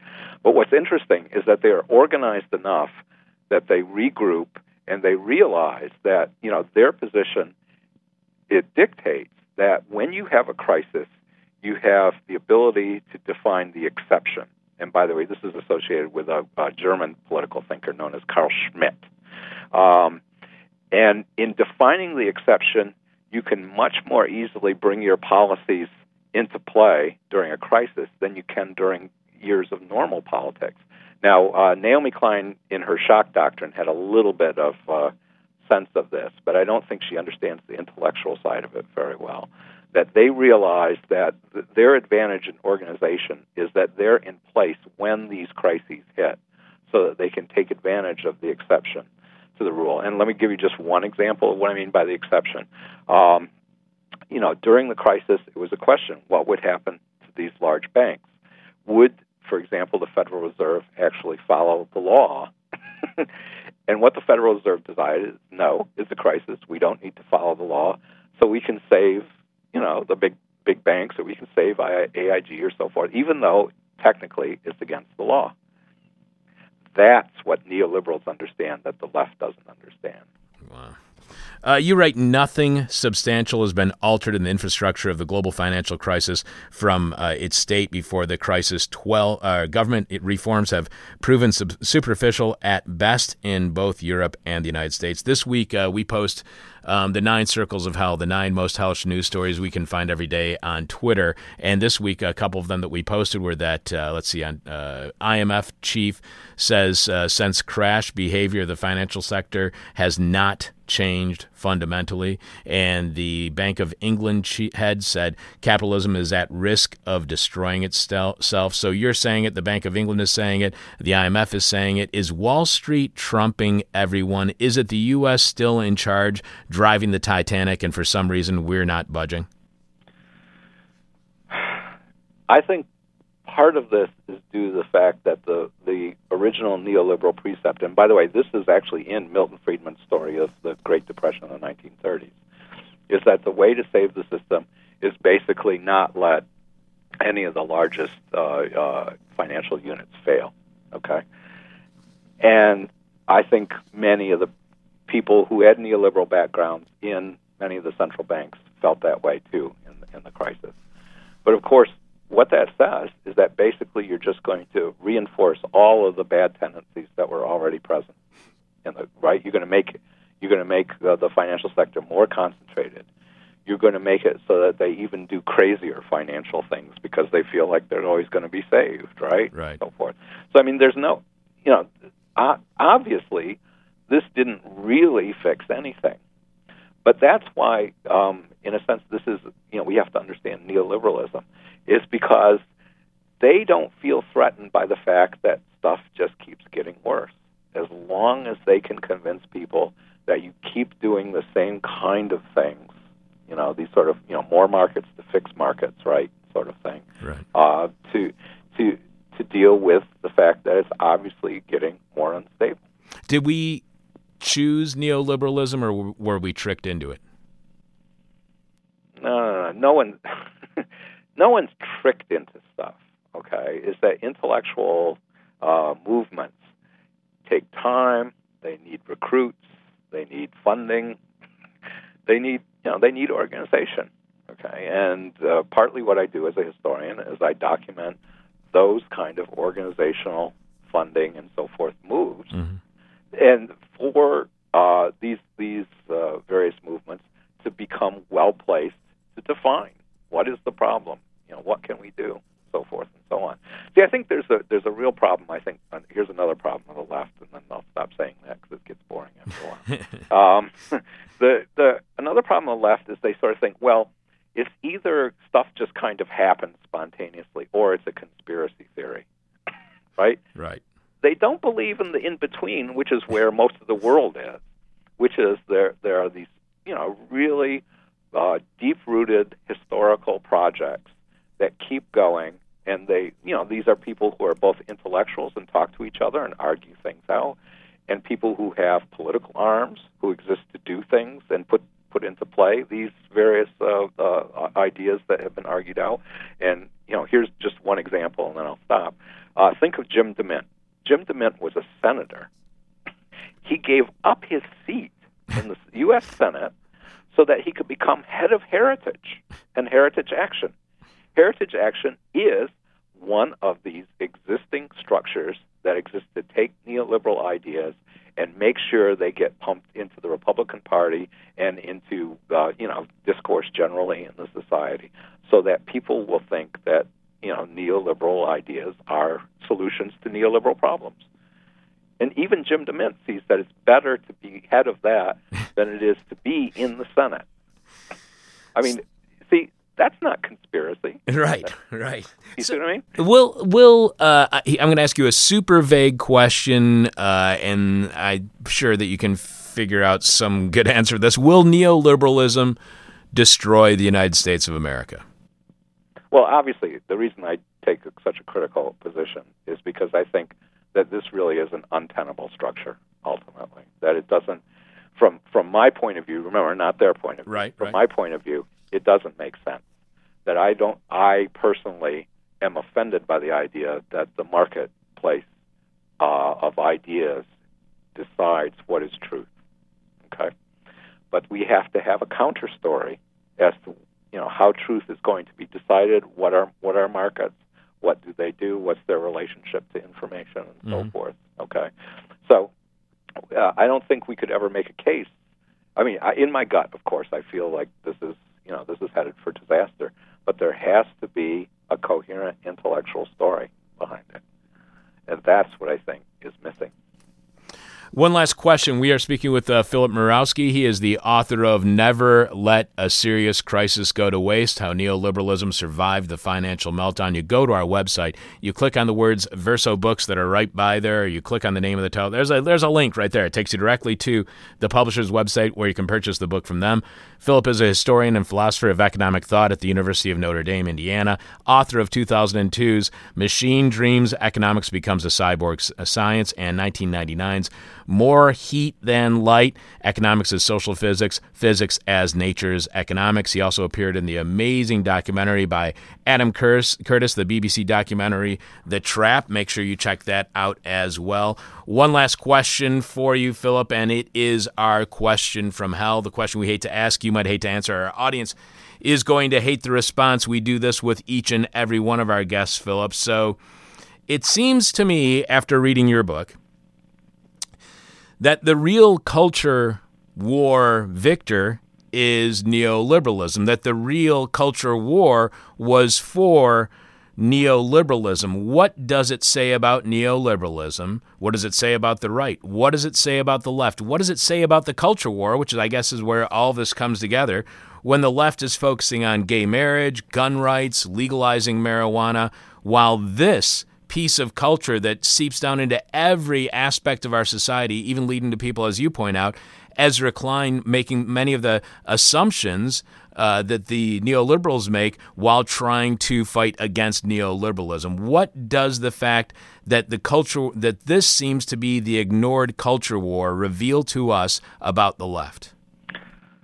Well, as a historian, let me answer historically. I think back in the 1930s and 1940s, it was the people who eventually became the neoliberals who were behind the eight ball, right? That the world had come crashing down and everyone had become hostile to what they then perceived as laissez-faire philosophy and so forth and so on. And they were on the outs. And so what they did was they didn't decide that they should, go and do these kind of piecemeal little, this political objective or that political dispute or whatever. They decided that they had to rethink their entire project. And in some ways, that's the way to understand the, Mont Pelerin and the rise of these think tanks and so forth, is that they thought that, the older conservatism, and by the way, this is fascinating. Many of them wrote essays then saying why I'm not a conservative. They felt that conservatism itself would have to be rethought from the ground up. Okay, I think that very few people today on the left have that kind of patience or imagination. Yeah, I think imagination is what's lacking, and I think that accepting far too many assumptions from the right, don't you think that is the biggest thing, and they don't even realize that they're accepting those assumptions? Yes, that's it. Philip, again, that's why this is hell. This was an amazing book. A lot of it went over my head because you start talking about philosophers that I wasn't that great in my philosophy classes. But boy, when I figure out what you're talking about in there, it was really, really depressing. And it seems like we're trapped. And I'm hoping that we can figure out a way out Well, of I this must be talking to the right people then. Yeah, there you go. Exactly. Philip, thank you so much for being on the air, I guess. Thank you for being on the air. Sure. We're having a meet and greet immediately following our show, and so now, yet again, I have another reason to drink, and for that, I thank you, Philip. Thanks for being on the show with us this morning. Have a drink for me. Thank you. Chuck talked with Philip Murawski in 2014. Next up, we're going to hear from Keller Easterling. We've talked about Podemos with parliamentary candidate Jesus Castillo and how they hope to challenge power in Spain. We've discussed the way Syriza will challenge power in the Eurozone now that they've taken power in Greece. In December, Loretta Napoleoni told us how the Islamic State is a challenge to power and the modern state. Next week, we'll speak with Dilar Dirick about the anti-capitalist, anti-state democratic autonomous zones in Rojava in Syria.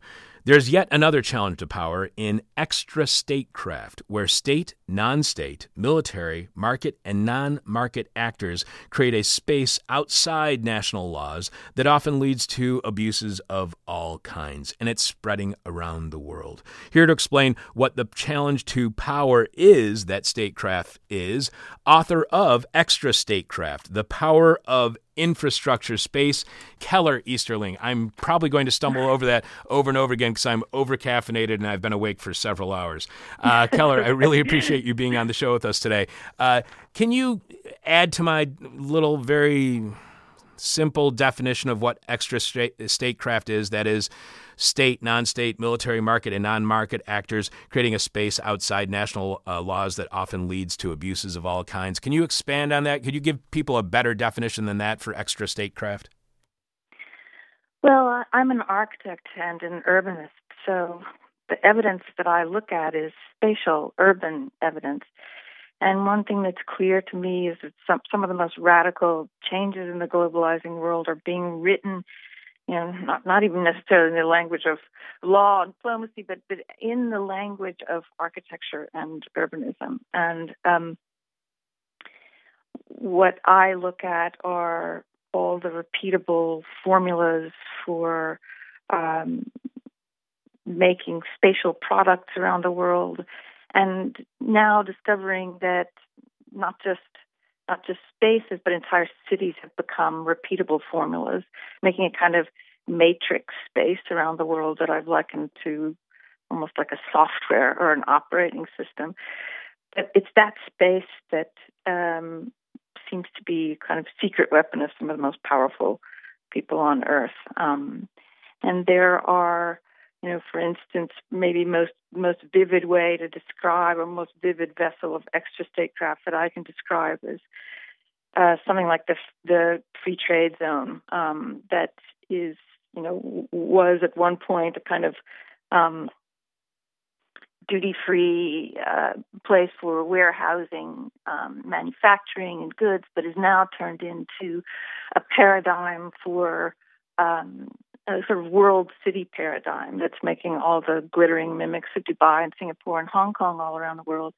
But in those cities, if we can call them cities, is a sort of they have a special legal status which allows them to be to operate outside of the state with a separate authority, and so it's those kinds of new partnerships with the state. I'm just not describing a kind of post-national world, but a world in which nations have a new set of sneakier players, sneakier partners. I mean to say, and where there's a kind of self-perpetuating formula for generating extra state territory, that can avoid labor, environmental laws, while delivering streamlined customs and tax exemptions to the corporate world. And you write how these cities that are being grown, if you will, around these global cities that are being grown, these free trade zones that are being grown, how they are built on computers. They're built in a very, sanitized, safe environment. And then instead of it being a city that is growing organically, it is a city that is imposed on its environment. And that made me think about the way in which things are, in which physical spaces are imposed on other people. And one of the critiques that we've had on this show recently is, and in the past as well, and a lot of people are against this kind of criticism, that is to say that Sykes-Picot, the treaty that ended World War I, created this cartography around the world of what people might call false boundaries, and all of the conflicts that we see today are due to the boundaries, the borders that were created with a ruler on a desk in London following World War I. How much impact, when you think about that kind of impact that people say Sykes-Picot has had on our current state of affairs, how much of an impact do you think that these computer-built global cities will have on the future of our world? Because this is yet another thing that is being created in almost a static environment, safe and sanitized away from the actual progress of how something grows organically. Right. Well, I am one of those people who would see who would see information not only in digital platforms and the new kinds of media technologies, but I see information in real space. So, as Gregory Bateson would say, a man, a tree, and an axe as an information system. So I see information systems and consequential information systems in the heavy, bulky stuff of space. And while there may be all kinds of, as you say, econometric formulas or other kinds of abstract formulas that generate these spaces, the space itself, there is, kind of violence, productivity, information immanent in the arrangements of spaces themselves, and it's that I look to and try to separate from, let's say, the scripts of liberalism and so on, of free trade liberalism and so on that are attached to some of these formations. So, trying to find the ways in which the space itself has consequence. And absolutely, there is so much violence and discrimination written into, imminent in the spaces like the free zones we're talking about, and most of the violence is of course to labor. Right. You wrote one of these meta infrastructures, as you were just talking about, is the phenomenon of the free zone, a highly contagious and globalized urban form, and a vivid vessel of what I have termed extra statecraft, a portmanteau meaning both outside of and in addition to statecraft. Extra statecraft acknowledges the multiple forces, state, non-state, military, market, non-market, have now attained the considerable power and administrative authority necessary to undertake the building of infrastructure. We spoke with Loretta Napoleoni, as I was saying during the introduction, about her book, The Islamist Phoenix, and she told us how taking power through terror, as Islamic State has, is a challenge to the notion of a modern nation state. How much of a challenge is the extra state process, extra statecraft? How much of that is a challenge to our notion of the modern nation state, despite it being including state actors? Well, to the modern nation state.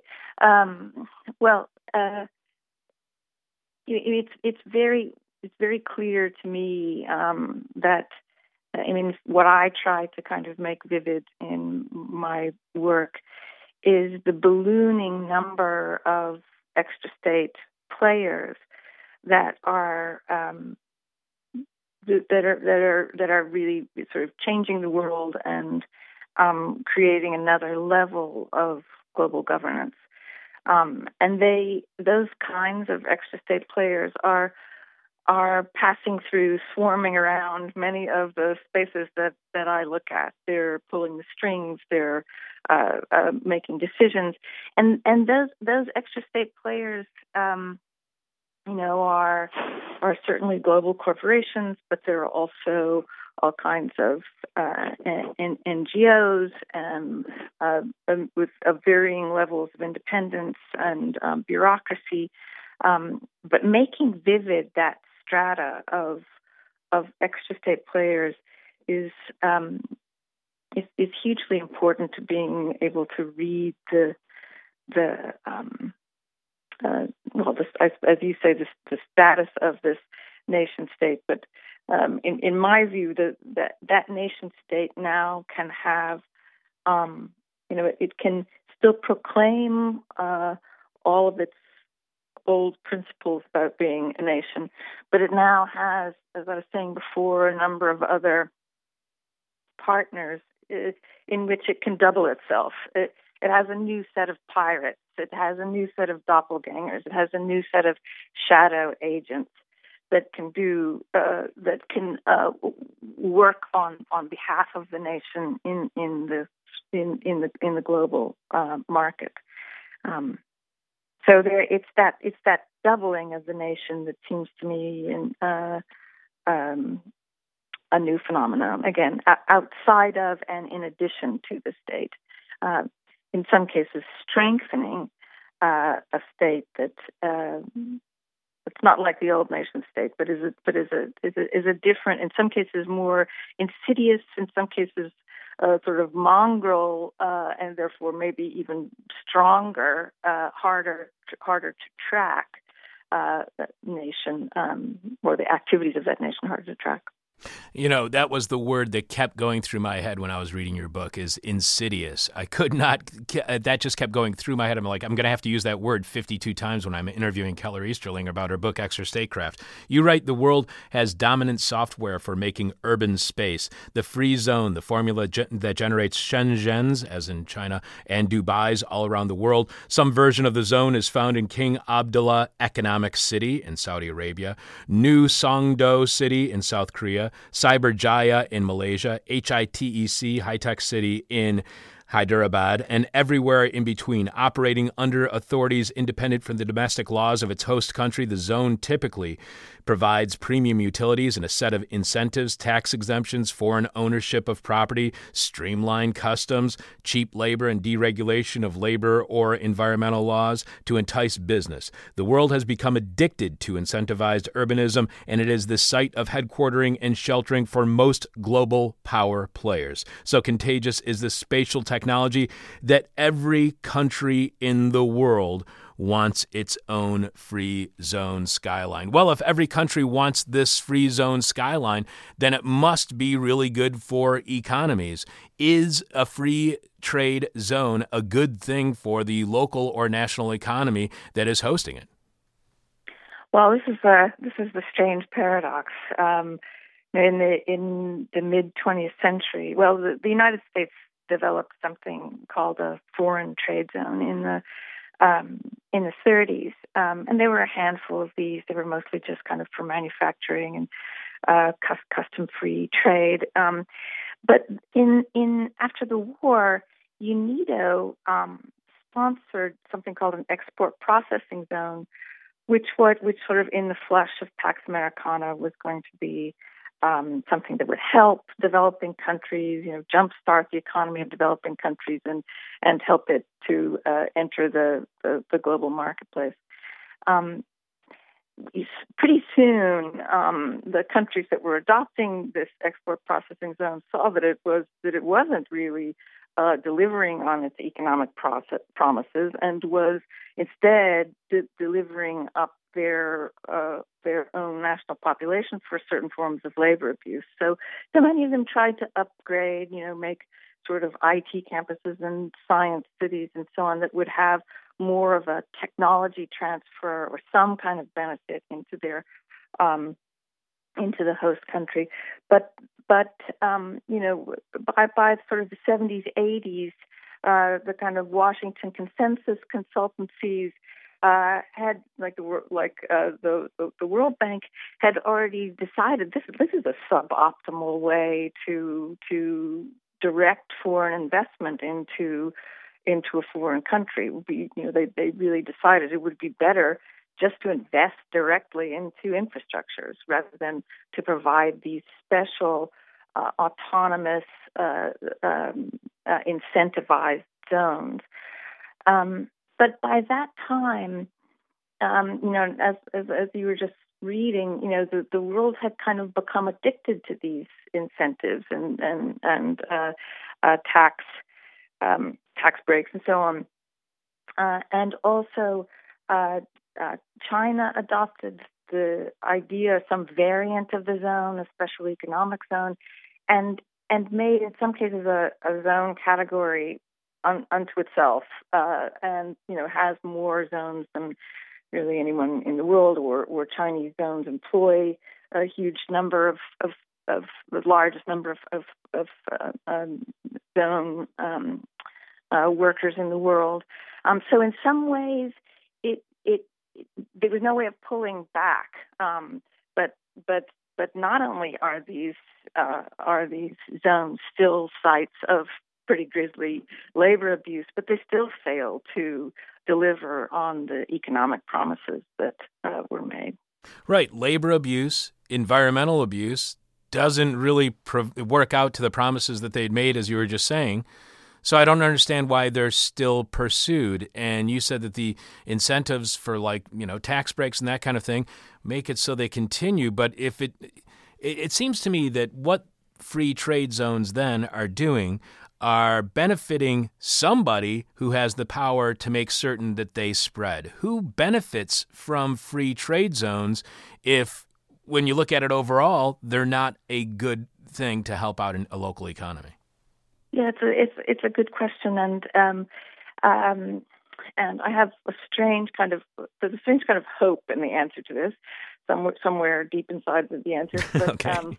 Because it's many countries have adopted this form. Many countries, you read some of the names of them, have not only adopted this form but call their new zone a city. Even though it's kind of like the furthest thing from what we might think of as, urbanity with all of its consequences and contradictions and so on. But the presence of a zone, having a zone, has become a source of pride, a kind of aspirational signal. Every country, wants a kind of expensive, mirror-tiled, glittering skyline at any cost. And so it's not really a hard-boiled, rational economic formula.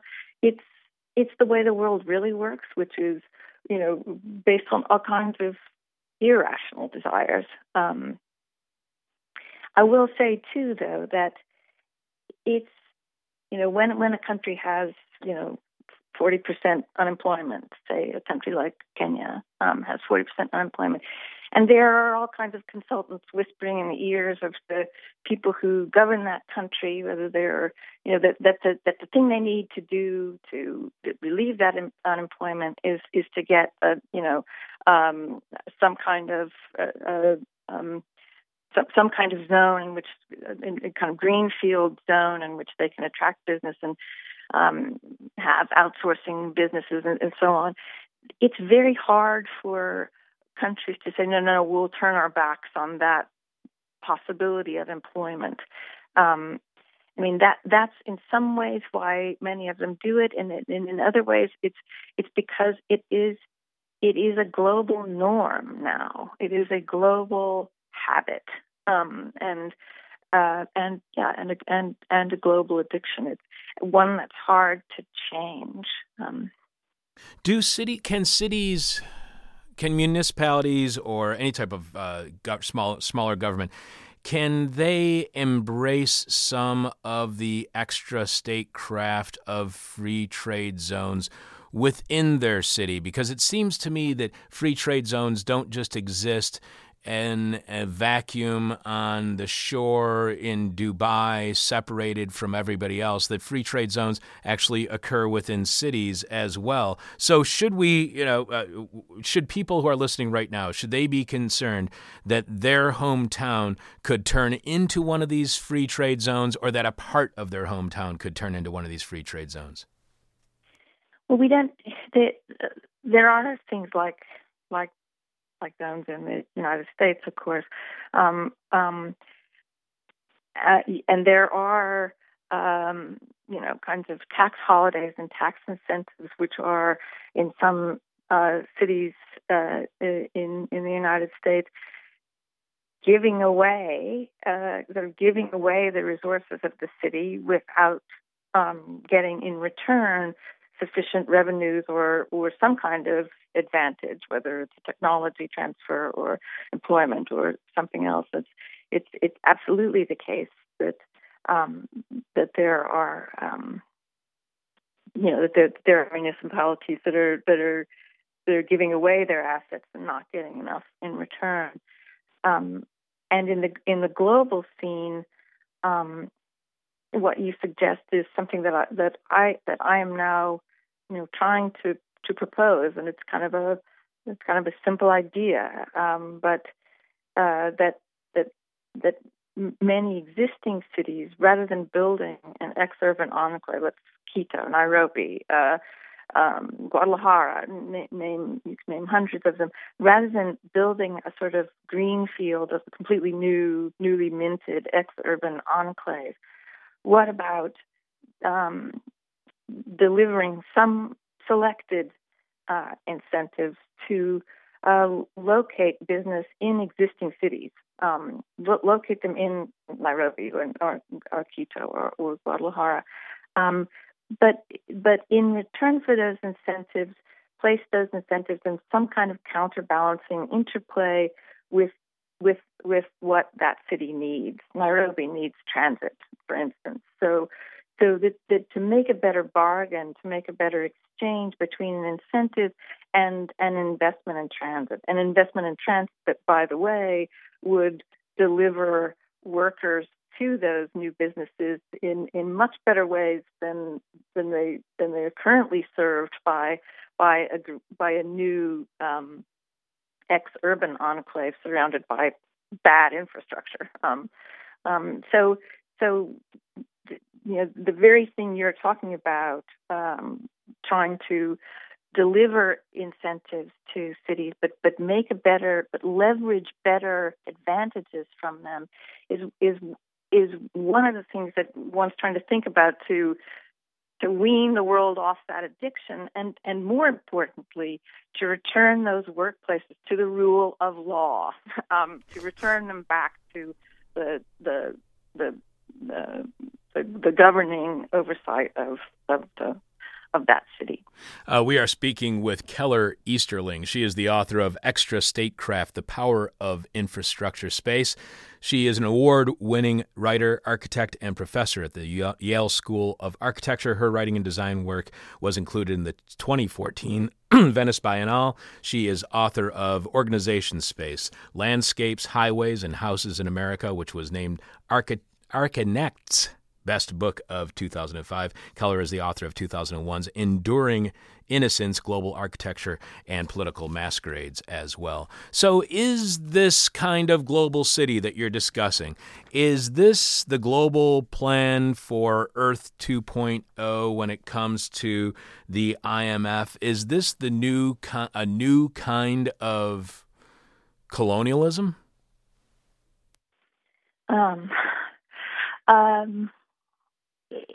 It's interesting that you use that word. I was just reading.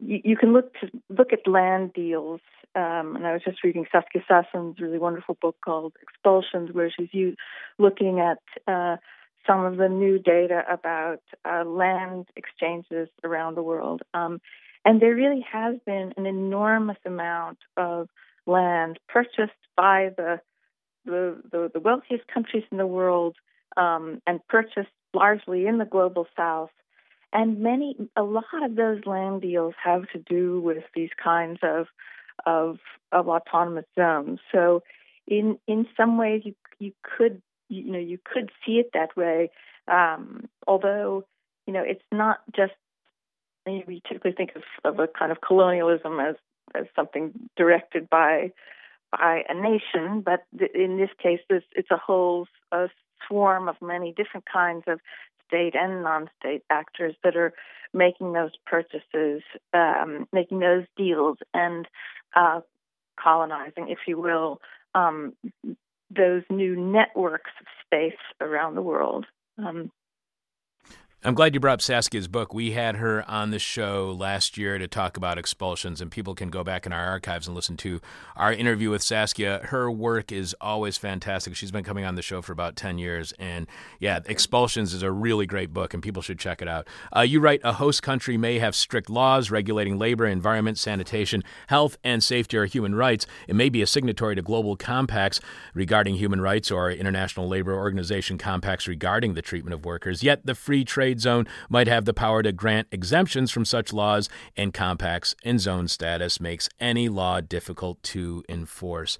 So to what degree, then, are things like, let's say, the World Trade Organization, to what degree is that an expression of global extra statecraft?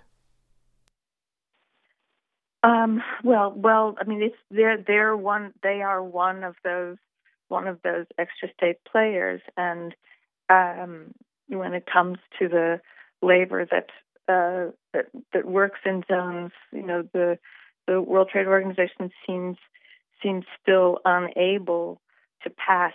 They have all kinds of standards for all kinds of things, but they still seem unable to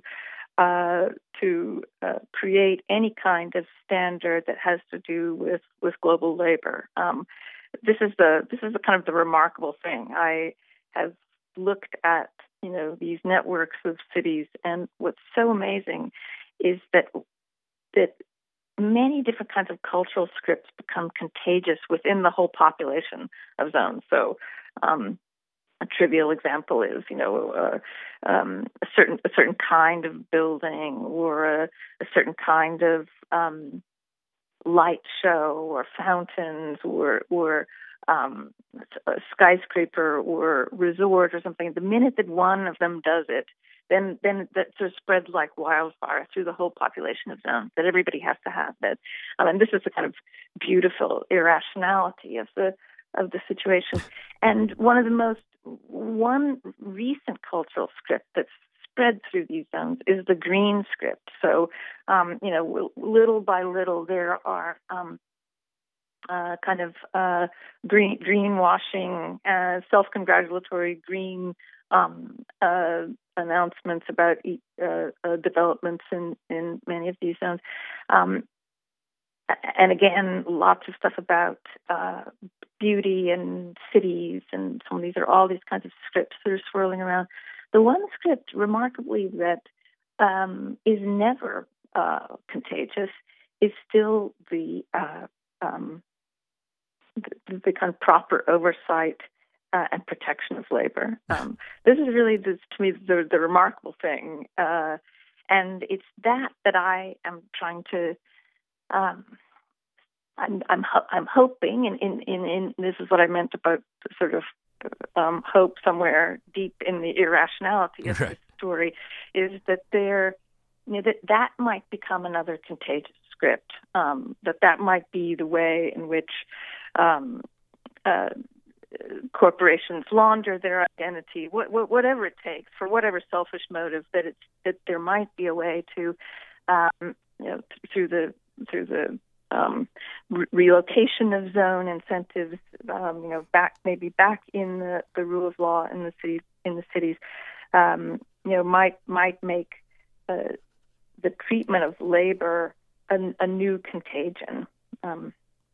How much do these free trade zones, how much does it add to or exacerbate corruption in the region. It would seem like if you have these areas, these extra state areas that are above the law, that don't have much oversight, that don't have much scrutiny, that have the kind of labor and environmental abuses that you talk about, that they would not only be corrupt within and of themselves, but they would be a port of entry for corruption to spread in the host nation. Have you found any evidence that these free trade zones lead to corruption? Well, I mean, I think we it's strange. It's a kind of corruption that's really stabilized. It's like legalized forms of abuse, and pretty, pretty stable, pretty even bureaucratically administered forms of corruption and abuse. I mean, the Rana Plaza collapse of factories. Of the factory that was one of the worst the worst industrial disaster in the world. That is a perfect example where the whole zone mentality does, in a way, sponsor that kind of race to the bottom thinking, where each zone is trying to underbid the next one, provide the next poorest country trying to provide the rock bottom lowest labor cost, and then managers of that factory when faced with quotas and competition, cut corners. They cut corners on the ways in which the building is constructed and on the safety features in the buildings, and then there's a horrific event. You also write about, I want to make sure that people understand, you also write about other places where extra statecraft takes place. There are listeners who are tuned in right now who will want to read your section on broadband, because there are different areas in which extra statecraft deploys itself, and people will be very interested in how extra statecraft happens within the broadband industry. But I wanted to mention regulations, because this really fascinated me. Apparently there are regulations for everything, and they're outside of our control. I had a whole list of them here. It even comes down to the thickness of credit cards, dashboard pictograms, computer protocols. Here you go. Yet another field of infrastructure space, at once more immaterial and more ubiquitous, is able to contact any kind of infrastructure space anywhere in the world. If law is the currency of governments, standards are the currency of international organizations, and multinational enterprises like the International Organization of Standardization is an extra state parliament of this global standard-making activity, a private non-governmental organization convening both private companies and national representatives. ISO oversees global technical standards for everything from credit card thickness to dashboard pictograms, computer protocols, and the pitch of screw threads, enhancing the influence of a raft of global organizations: the International Telecommunications Union, the International Electrotechnical Commission, the International Civil Aviation Authority, NATO, the World Bank, IMF, WTO. Standards create a soft law of global exchanges. So that's the other thing that really gets me, is that not only are there just these free trade zones that exist outside of the law and outside of scrutiny and outside of oversight, not only does that happen within the broadband world, but the actual regulations that define our market are based on these very undemocratic things. So I guess that's my question for you, is how much of a threat to democracy is extra statecraft, whether it's existing within these regulations, whether it's existing within the broadband industry, or whether it's existing within free trade zones? Right. The book tries to drop down into three huge fields of evidence, and tries to, the free trade network, free trade zone network, the broadband urbanism, and then, as you say, into a look at the world of global standard making, which is another kind of set of rules that's kind of writing the software, writing the code. I mean, I'm using that word metaphorically, right? But sort of writing the code for a big global operating system of sorts. So the book tries to drop down into these evidentiary fields And then it has alternates with some contemplative segments which talk about how we might intervene, or let's say hack into the operating system. But ISO is just this kind of fascinating way into this huge number, as I was saying before, kind of a ballooning number of extra state organizations, extra state players that are making decisions about the world. And ISO is, even regarded as by many as a kind of benign institution of very bureaucratic consensus. It is a kind of a parliament, although it's a private organization, and countries send sort of para-state representatives to it. And for a long time, started in 47, and really gathered together a lot of organizations that already existed in many countries for making standards. A lot of those had originated in the need for making standard munitions around the times of war. But every country kind of had a standard-making organization that many countries had standard-making organizations that they could send to this parliament, and they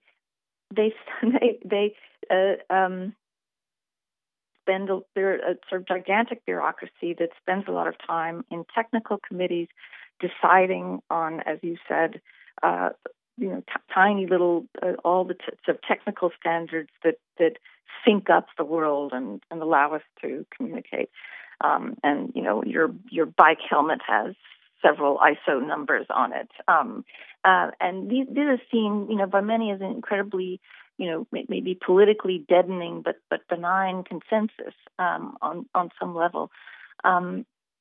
What I have been trying to look at is when those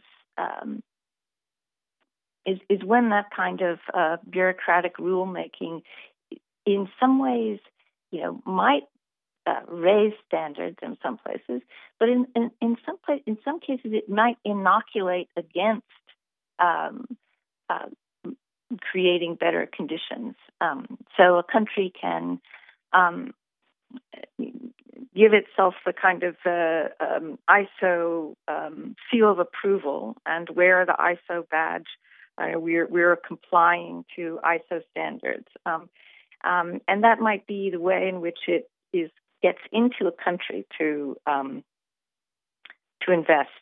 There's a great researcher, Judith Kimmerling, who's written about the way in which some oil companies, for instance, managed to get into South American countries and invest there, and in some ways their sort of seal of approval from standard-making organizations like ISO and others kind of launders their identity there, or allows them to be kind of a shield to regulation, to further regulation. So it's kind of so we have to see how we use these things, which have come about through kind of slow bureaucratic processes. But what are they really? And because they are controlled by private companies and para-state organizations, they aren't necessarily activist in the kinds of standards that they set. For instance, there's an ISO standard about environment, but it doesn't set any emission levels. It decides what constitutes a ton of carbon. So that you say, well, that helps us negotiate environmental effects, but these kinds of the ISO in particular stays away from kind of controversial decisions or consequential decisions to make a kind of Esperanto of management ease that the world habitually speaks and uses to congratulate itself. It's a little bit of a long answer, and so it's a longer story that you'd have to spend more time to talk about. Yeah, no, I know exactly what you mean, and that makes us lead. That leads us, leaves us at the point where we have this idea that there is no alternative to the governing system. For instance, just as an example, there is no alternative to austerity. As you point out in your book, the financial quants that are used to determine if a nation is going in the right direction economically is yet another part of, you could say, extra statecraft, but it's another part that doesn't have the scrutiny or oversight that it desperately needs. We've been speaking with Keller Easterling. She is author of Extra Statecraft, The Power of Infrastructure Space. Keller, I've got one last question for you, and as it is with all of our guests, it's the question from hell, the question we hate to ask. You might hate to answer. Our audience is going to hate the response. It would seem to me that these free trade zones within the use of extra statecraft, the free trade zones would seem to be the ultimate neoliberal utopian strategy. We've had people critique neoliberalism on our show over and over and over again. Is this what we see with extra statecraft? Is this an extension of neoliberalism? And do protesters against neoliberalism, do they miss their mark by not targeting extra statecraft? I think that many political theorists would regard the free zone as kind of a quintessential artifact of neoliberalism. Without question, it checks all the boxes for any any profile of what people think of as neoliberal politics. But I'll say that I spend a fair amount of time in the book, and maybe the part of the answer that people don't want to hear. But I spend some time in the book to sort of say, like, how good are these labels for us anymore? Liberal, neoliberal. What about all the different uses of the word liberal? Is it that useful for us to stand up and righteously proclaim that this is a quintessential example of the neoliberal state? Yes, it is. It is useful to make that distinction, to stand up and give it a name. But what I'm working on is not necessarily about the activist techniques that rely on declaration, on righteous declaration. I'm trying to work with spatial variables in an even sneakier way that doesn't necessarily even identify itself as against the neoliberal apparatus.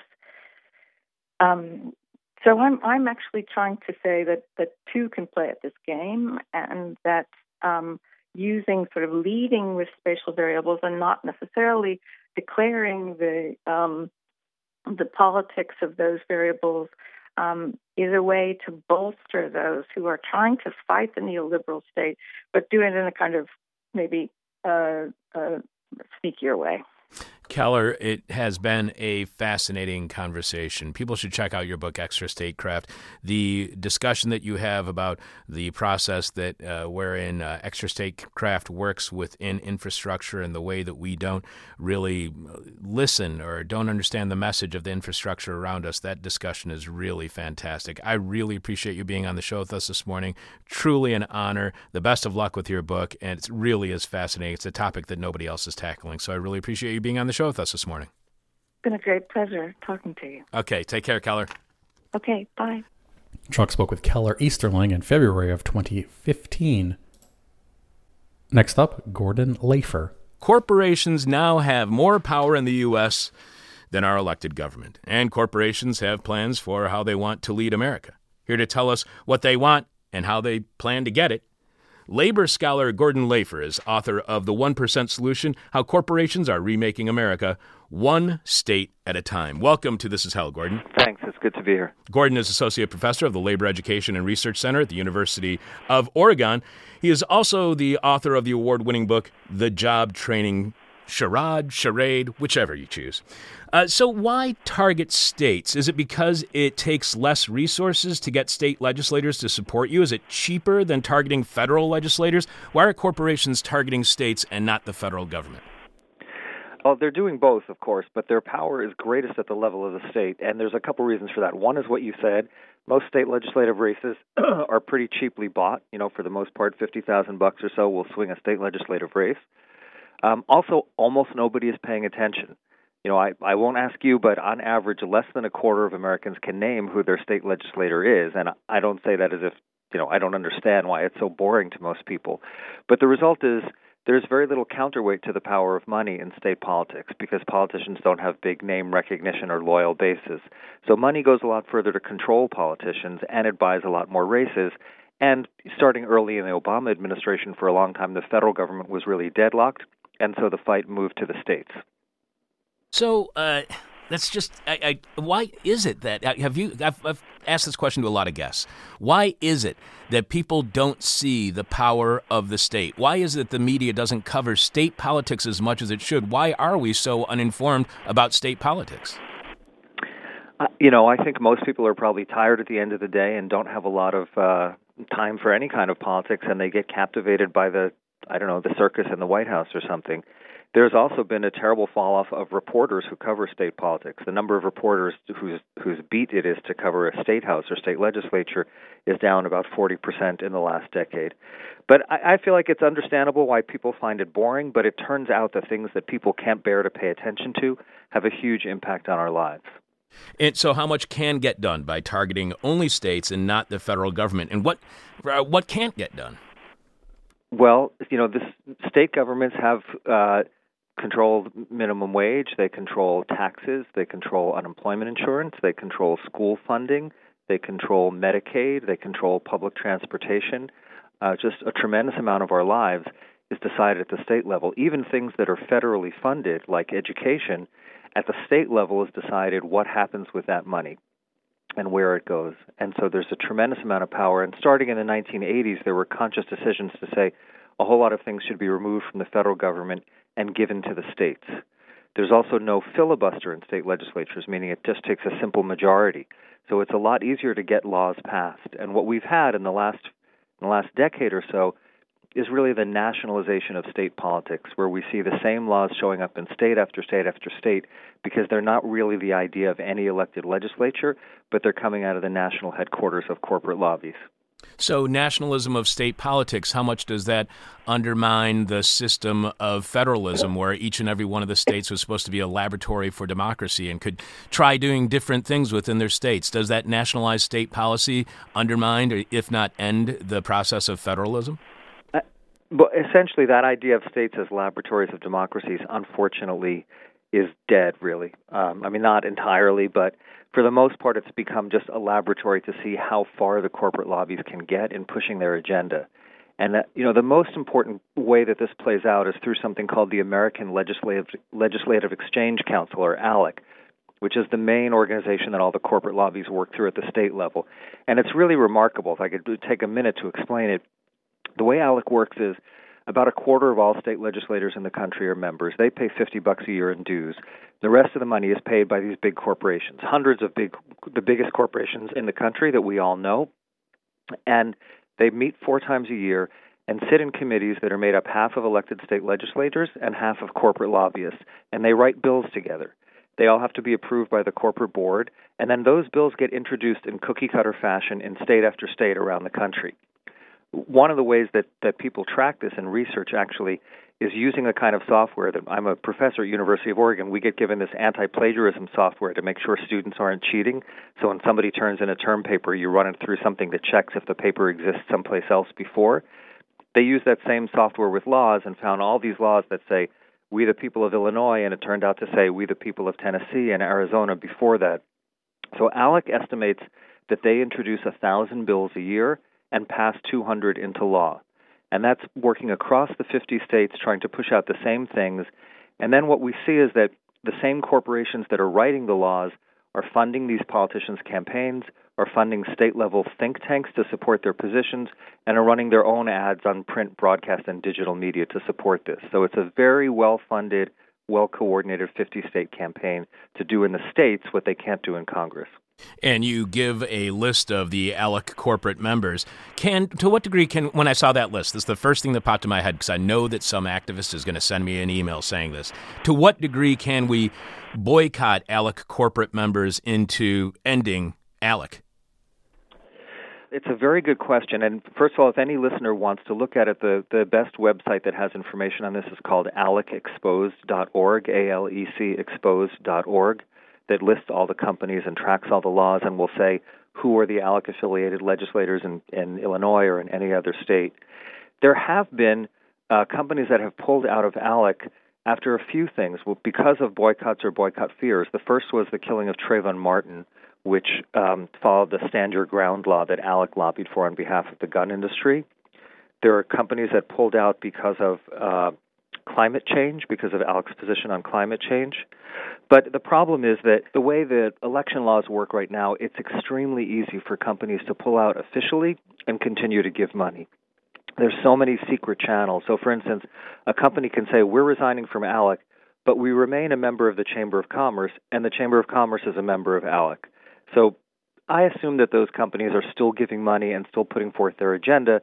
They're resigning officially in order to protect themselves against potential boycotts. So I don't think we can beat it that way. I think people have to beat it by organizing on a different program and by exposing who it is that's doing this. You write that in January 2015, Tennessee's Republican governor, Bill Haslam, unveiled a proposal to expand his state's Medicaid program to provide health insurance to 200,000 low-income residents. Haslam was at the peak of his power. He had just won re-election with 70% of the vote and had been named to head the Republican Governors Association. Haslam insisted that his plan was not Obamacare. Indeed, he had gained concessions from the Obama administration, allowing him to write conservative requirements into the program. His Republican colleagues, who controlled both houses of the legislature, supported his proposal based partly on a polling showing widespread voter approval. Popular governor promoting a popular policy, but as you point out, none of this was enough. And it wasn't enough because of corporate interference, if you will, in the election. What does it say about the state of U.S. democracy when popular legislation supported by a popular politician can be completely undermined by the efforts of corporations? I think the first thing it says is that we have to start getting in the practice of looking behind the individuals, behind the politicians, and behind the parties even, to see who's really pulling the strings and who are the most powerful actors here. And, you know, there's no one party that controls all of politics. I don't want to be conspiracy theorist about it. But the corporate lobbies are the biggest and most powerful actors in the country. The U.S. Chamber of Commerce, for instance, its political budget, its advocacy and lobbying budget, became bigger than either the National Democratic or Republican parties. So people look at politics and they think about the individuals who we see. They think about President Trump. They think about whoever. But we really need to look behind those people and see who is really making things happen, who is really determining what comes into law. And the case that you cited was so dramatic because everything that was lined up in the Republican Party and with popular support got defeated in that case because of the Koch brothers funded Americans for Prosperity. So we're at a point now where in many cases the corporate organizations are actually more powerful than political parties and also more powerful than elected politicians. There are a number of situations where this is not strictly a partisan issue, where pro-labor or progressive or moderate Republicans were taken into back rooms with big money donors and told either you do what the corporate lobbies want or this will be your last term in office because we'll pull our money from you and we'll give it to your opponent in the primary and we'll beat you because that's a credible threat. So that's the number one thing is I think we need to be looking in the right place and not be distracted by a lot of the drama and the kind of clickbait version of politics. You write that America's most powerful corporate lobbies are working to remake the country's economy in ways that will affect all Americans profoundly, and yet are largely invisible to most of us. Understanding these forces' legislative agenda is essential to comprehending America's current political and economic trajectory. This agenda has been enacted in state legislatures rather than the U.S. Congress. So how clandestine? How much is this process a publicly known secret? To you, what explains why these processes, as you write, remain invisible to us? It was entirely secret until around 2010 when there was a whistleblower who dumped thousands and thousands of documents into the public domain. And that's what's all at that website I mentioned, alecexposed.org. So now we know a lot. And what the book I wrote is based on tracking. This book tracks all bills passed with the backing of these big corporate lobbies in all 50 states across a wide range of issues to do with the economy and labor and public services and jobs in the years since Citizens United, since 2011. So we can see what they're doing in specific places, but we can also see what the big picture looks like when it comes together. I keep being surprised because it's not a secret. It's not censored. You can find all the information, but very few people know about it. It's not discussed enough in the mainstream news. Maybe people find it hard to believe or find it depressing to believe, but it's all out there, and it's important to know what's really going on. What would you say to someone who argues that this has always been going on, that there has always been a fight between corporations and government over power in the U.S.? How are today's corporations fighting the government any more than they were, say, before 2010 or before 2000? Well, I think we're in a different stage than we were, decades ago. Some of this is because the country has grown so much more economically unequal, where the 1% or people at the top have gotten very, very rich, and the majority of Americans have found it harder and harder to make ends meet. When we've had legal decisions, most importantly the Citizens United case in front of the Supreme Court in 2010, which said corporations can spend unlimited amounts of money on politics for the first time, made it possible for that growing economic inequality to be directly translated into growing political inequality. So you're right, there was always this tension, and corporations were always a dominant player in politics, but that got much, much more skewed since 2011, since the Supreme Court decision. So we now have much greater power. We're also in a different stage in the advancement of globalization. So we now have, it was 1953, I think, when the president of GM said in the Senate that what's good for GM is good for America. And I don't know if that was ever exactly true, but it was closer to true when GM cars were made by American workers and bought by American consumers. Now GM, most of its employees are overseas, and I think two-thirds of the cars it sells are overseas. And they're not alone in that. There's a lot of companies like that, so we're in a unique and weird situation where it is illegal for a foreign corporation to spend money on an American political campaign, but a legally American corporation, even if 80% of its earnings are overseas, can spend unlimited amounts of money. So when you look at the membership of ALEC, or the Chamber of Commerce, you see a lot of companies that are among the most powerful players in American politics, but whose interests are increasingly separate from the interests of the American people or the American society. People say, well, why are they cutting education funding? Because don't they need Americans to be well educated to, both to be their workers and to buy their products? And the answer is kind of, but less than ever before. And I'll say this, I know you're in Chicago, and I was talking with somebody who was working on fighting plant closings in the Midwest in the 1980s, who said they used to have early warning systems. So what's an early warning signal that your company might be going to leave? And one of those was when they stopped paying their taxes and appealed their tax bills, because the companies felt like, well, we don't care what happens to the streets or the county health department or the school systems in Michigan or Indiana because we're leaving. And he said, what it looks like now what these companies are doing is similar to the country as a whole as what their attitude was to the upper Midwest in the 1980s. And it does look like that. It's a kind of scary thing to contemplate. How much, then, has globalization made the U.S. and the U.S. worker not as important to corporations' bottom lines?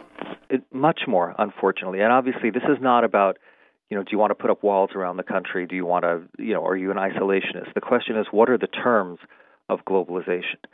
And right now, the terms of globalization through the particular laws and treaties, free trade treaties that have been passed, put American workers in competition with not only the people who are poorest and most desperate around the world, but also the people who have the least democratic rights, with poor, desperate people in countries where they don't have the right to organize unions, they don't have the right to elect their people who make their laws, they don't have the right to write a letter to the editor and protest.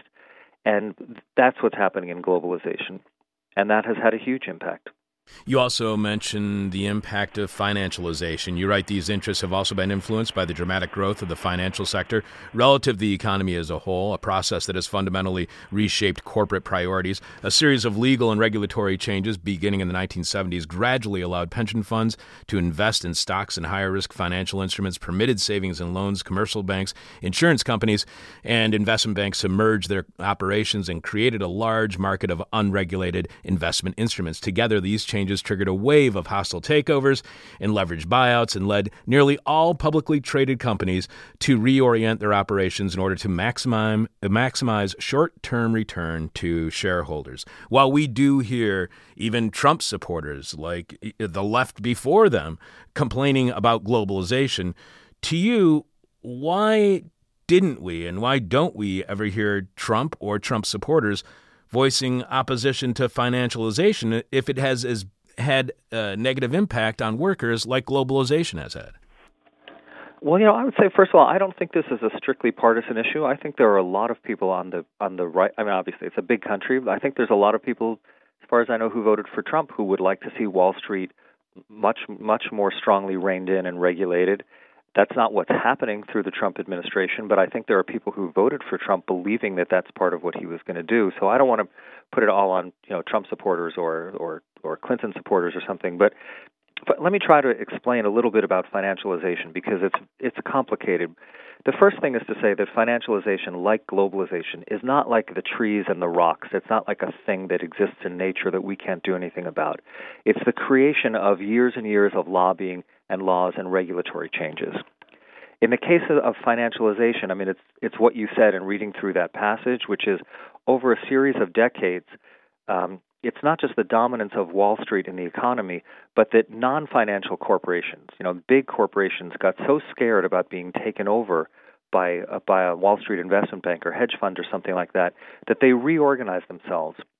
And the bottom line of how they reorganized themselves is that in the 1960s, of every dollar that a company earned, 60 cents of it, 60%, was plowed back into the company, either buying new properties or new equipment or wage increases or training workers or something like that. Now, instead of 60%, it's 10%. And that's because all the rest of the money is going to dividends and share buybacks to try to please the shareholders to prevent hostile takeovers. And the CEOs who run those companies are judged only by what is their impact on the stock price in the short term. It's like nobody's thinking, I'm in the newspaper business, I'm in the car business, I'm in the whatever. They're thinking, I'm here for a couple of years, and I need to make the stock price go up. There was a interview that Hillary Clinton gave during the interview when she called this the single quarter economy, and she told the story about talking to the CEO of a company who she said to, wouldn't it be in your long-term interest if we raised taxes on companies to build the infrastructure and we had better highways and bridges and electrical infrastructure and water infrastructure, and 15 years from now, wouldn't that be good? And he said, yeah, you're right, that would be in the long-term interest of my company, and 15 years from now it would help our profits, but a year from now I'd be out of a job because I didn't let the stock price go up. And so even when it's not in the long-term interest of the companies, the constraints that the decision makers are operating under force them to act in a way that is just about financial maximization and just about short-term profits. And that's different from how it was years ago. How much do you think that accurately reflects the views of the U.S. public, that we don't care about the long term, only the short term? Because tax cuts are still politically popular, and even Trump's tax cuts, which were criticized intensely, attacked vigorously, are now getting better poll numbers with more and more Americans viewing them positively, according to the New York Times this week. So how much does that kind of short-term thinking, how much do you think that accurately reflects the views of the U.S. public? I think it absolutely does not reflect the views of the public. And, I don't blame people for not being policy wonks and understanding all the what really happens behind the headlines and the spin that comes out in the mass media. But, people vote for politicians for all different kinds of reasons. But when you look on an issue-by-issue basis, there is a very strong bipartisan support for having a more fair economy, a more just economy, and better investment in public services. And a strong majority of both Republicans and Democrats support a significantly higher minimum wage, support a right to paid sick leave for everybody who works, support smaller class sizes in schools, support better patient-to-nurse ratios, support regulating CEO salaries on Wall Street. I think part of what the corporate lobbies are doing is they see that life has gotten harder in America, that there's a lot of resentment and rage and anxiety, and they're scared about that coming at them and try and steer it in a lot of different directions. And also at the local level, try to use their power in the state legislature to make it illegal for people in cities to vote to raise their minimum wage or things like that. So we're in a very volatile time, but it is not because the public has been convinced that the corporate agenda makes sense. On an issue-by-issue basis, that agenda is very unpopular. So, following up on the illegality of what we can vote for and what we can't vote for, how much in that sense, and I'm probably using this phrase incorrectly, how much do you think that the corporations and their lobbyists are criminalizing democracy? Well, I would say I mean, you could use that word. I feel like they're shrinking the realm of democracy. I mean, you know, when you say my PhD is in political science, as a political scientist, you say how democratic is country X. It's not just are their elections fair, but it's also what is the scope of life, of economic life, that people are allowed to have democratic control over. Obviously, if you have perfectly free and fair elections, but all you can vote on is the color of the flag, it doesn't do you very much. So the corporate lobbies, because they see the same polls, they know that their positions are unpopular, have been using their power in the state legislature starting in 2011 to pass laws, because in almost every state there's a city or a few cities more progressive than the state as a whole. They say it's illegal for any city or county in the state to raise its minimum wage, or to create a right to paid sick leave, or to create an ability to recover stolen wages, or to create something that makes it easier for people to sue over race and sex discrimination, or even to say you have a right to a certain amount of rest between shifts. So they are shrinking the realm of things that can be voted on by the population, by the voters, and trying to put all this in state constitutions and say nobody's allowed to vote on this.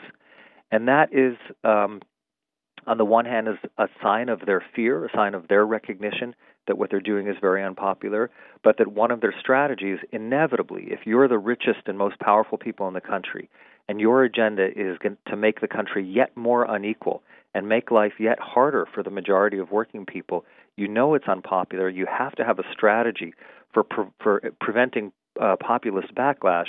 And one of their strategies is to make it illegal for people to vote on things that are more popular than the corporate agenda. How much is the corporate agenda not only to, in a sense, undermining democracy, but also to make any way of protesting illegal? I know that is going on. There have been pushes to make laws to make it harder to protest or to make it easier for organizations engaged in protest to be sued, but it's not one of the things I looked at in detail, so I don't want to try to shoot off my mouth on something I don't really know about. Damn it, that's what this show is all about. Gordon, just getting back to globalization and financialization again, you write that the combination of globalization and financialization has increasingly led American executives to disengage from the fate of the country's people. Every year since 2011, Harvard Business School has surveyed its alumni among the elite of U.S. business leaders on their views of the American economy. The responses suggest, above all, a divorce between corporate and public interests. These executives are simultaneously optimistic about the ability of American firms to compete in global markets and strongly pessimistic about what awaits American workers. To what degree is that why the Dow Jones hits record highs? And if so, how much more disconnected is the Dow Jones from the economic standing of the American worker than it was in the past? How misleading is the Dow Jones as an indicator of the economy's success? I think it's quite misleading. I mean, and it's really striking that generally if you only hear one number about the economy while listening to the day's news, that's the number you hear. How did the stock market do? 60% of Americans own no stock, not a single share of stock. But also, as you said, right, the stock prices can go up because those companies they're operating all over the world, and they can go up because they're paying better dividends to the shareholders.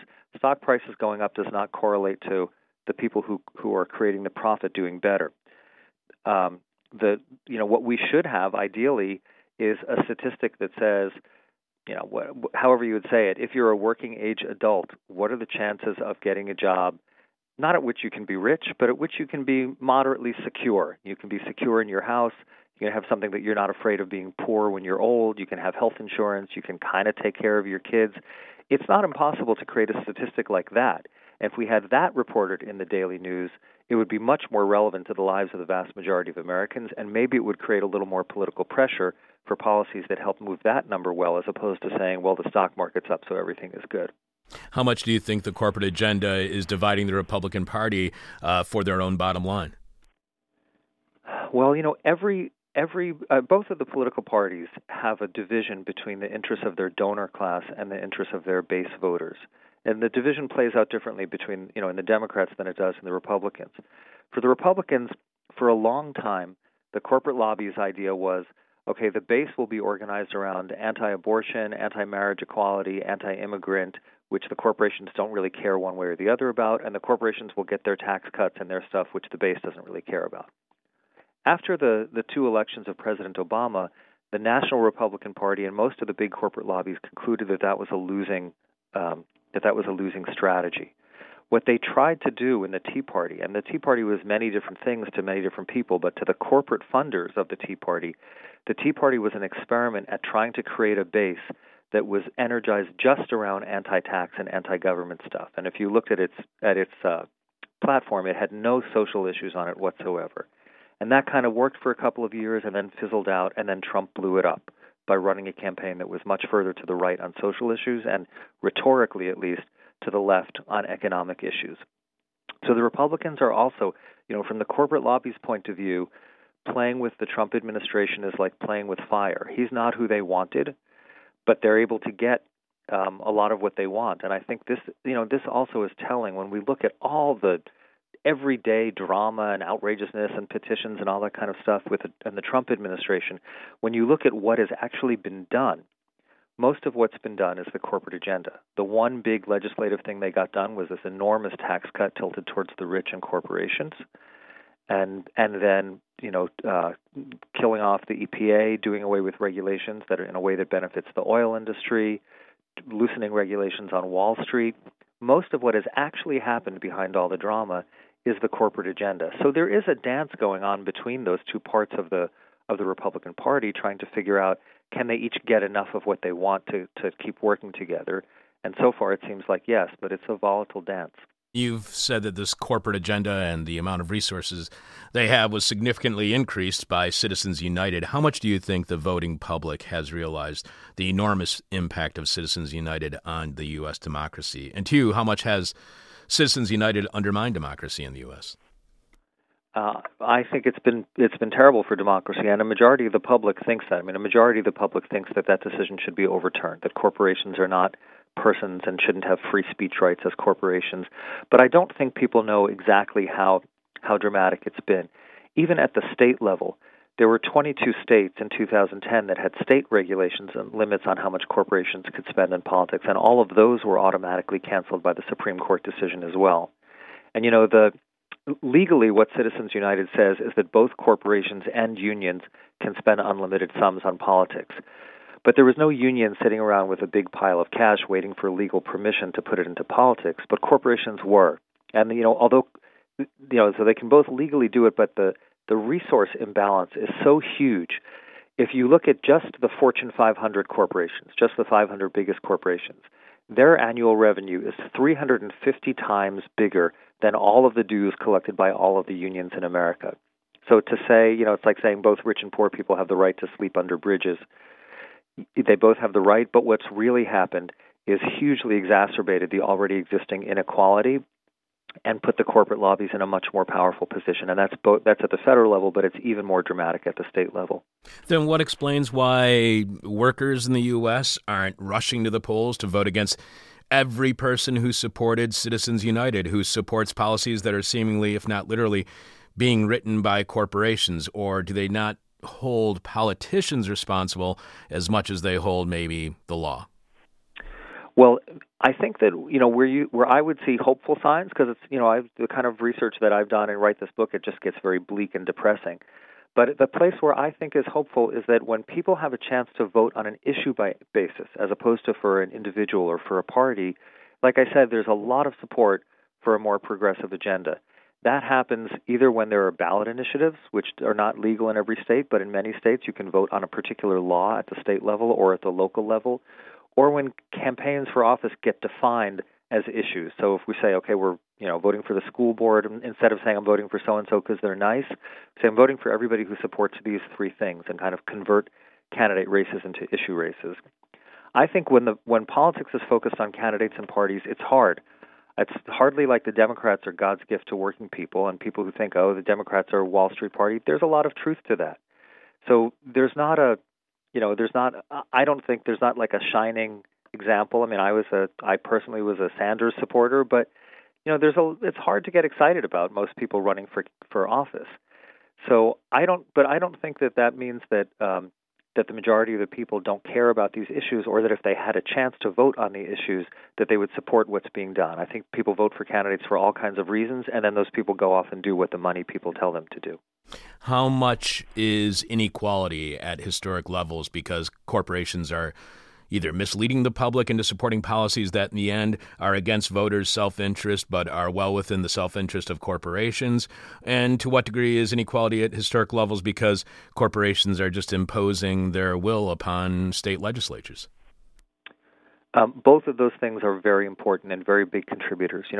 It's very hard to say exactly what percentage is contributed by what, but we're at a crisis of inequality, and we're at a crisis of people's inability to support their families at a decent standard of living. And again, I don't mean rich, just to be secure has gotten beyond the reach of more and more people. I mean, for men, for instance, 60% of men now have seen their real wages go down, which means there's about 70 million American men working for less than the equivalent of what their fathers and grandfathers made.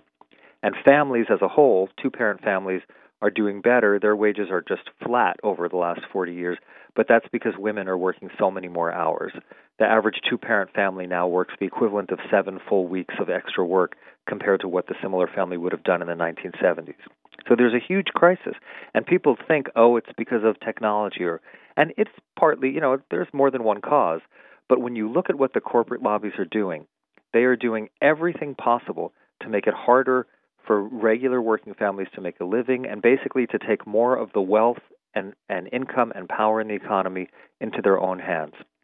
In things that people don't think of, lowering the minimum wage, lowering the wage for waiters and waitresses, cutting unemployment insurance, cutting Medicaid, cutting the earned income tax credit, cutting public housing, cutting public transportation, cutting libraries, which for many poor people is the only place they have access to the internet.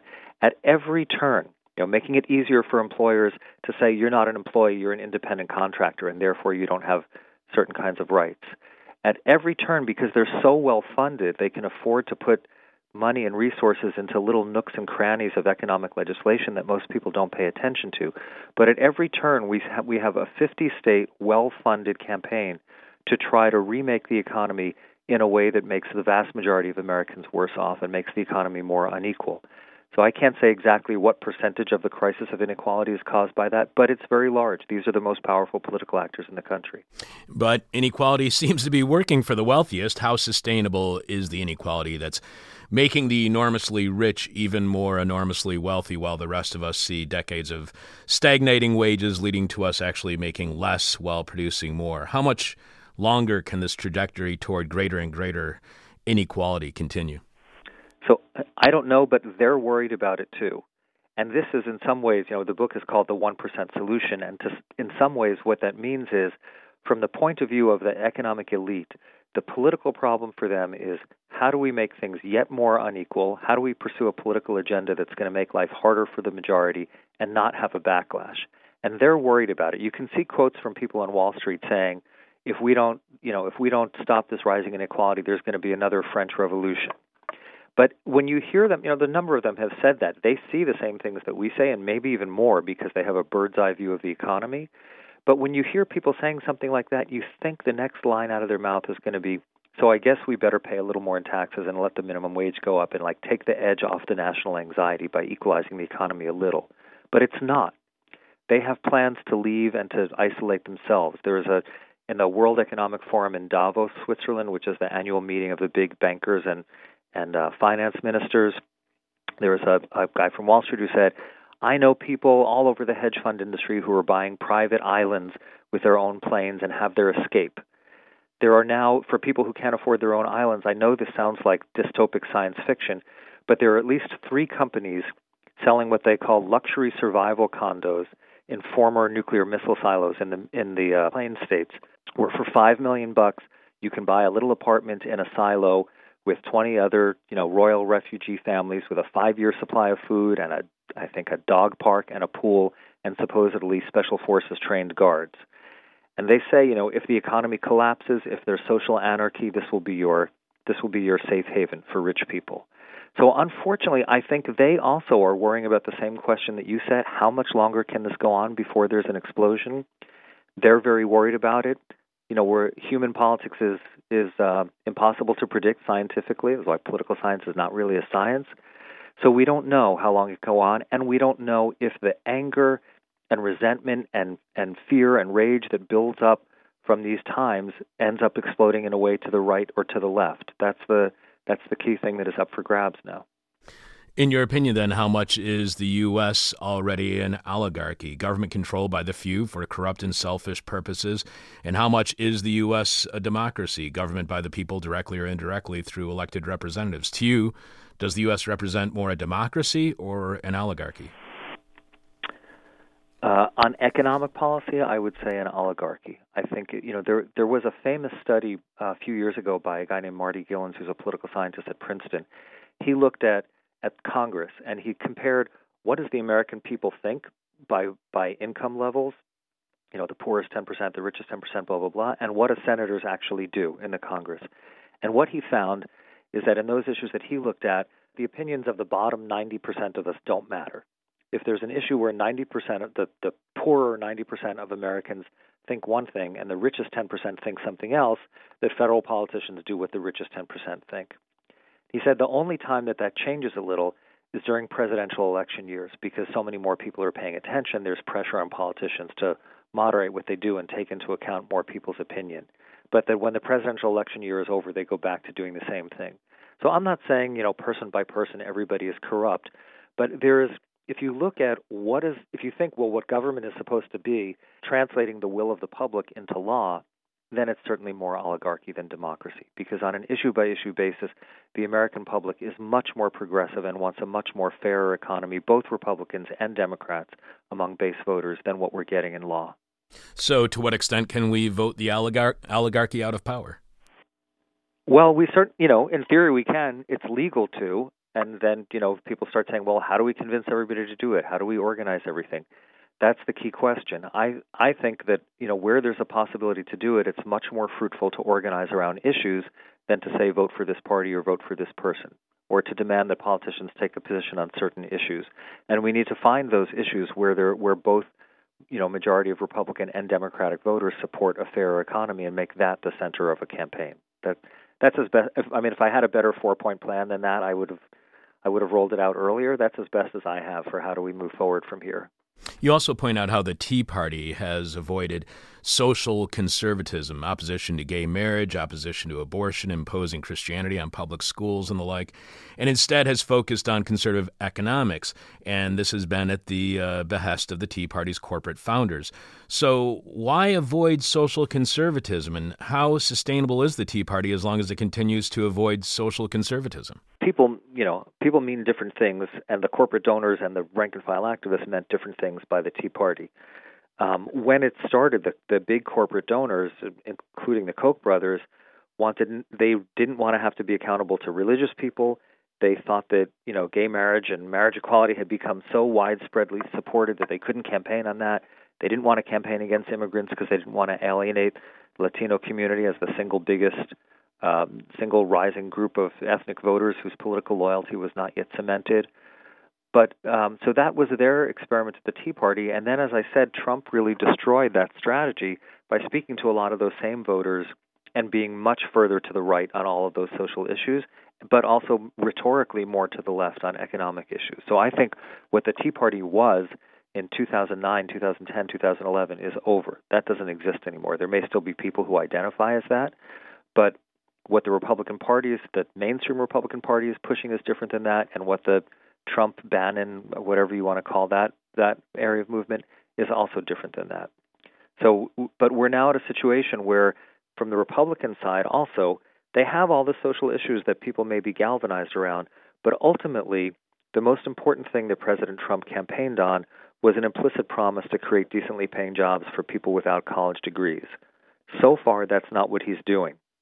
If that continues to be not what he does, and if in some number of years it becomes clear to his base, to people who put hope in him, that that's not what's going to happen, then either those people are going to move to a more progressive position, or somebody is going to try to organize them by whipping up even greater white nationalist frenzy. And that's going to be a more dangerous time than we're in now, and I think we have to be prepared for that by organizing for a fairer economy ahead of time. And I want to get to this point about expectations that you write. You write, opposition to single-payer health insurance may not be simply an irrational manifestation of ideology. The conservative strategist William Kristol famously articulated a logical reason for it in a 1993 memo outlining the dangers of President Bill Clinton's health care proposal. Kristol argued that successful health care reform could fundamentally reshape the way people think about the economy, raising their sense of what the public, through its government, could demand of the private sector. How much do you think opposition to Obamacare, for instance, the Affordable Care Act, was driven by a concern corporations had that it would lead to the public having higher expectations of government in general, that Obamacare does not help their agenda of giving the public a sense of failing expectations? It's a big part of it.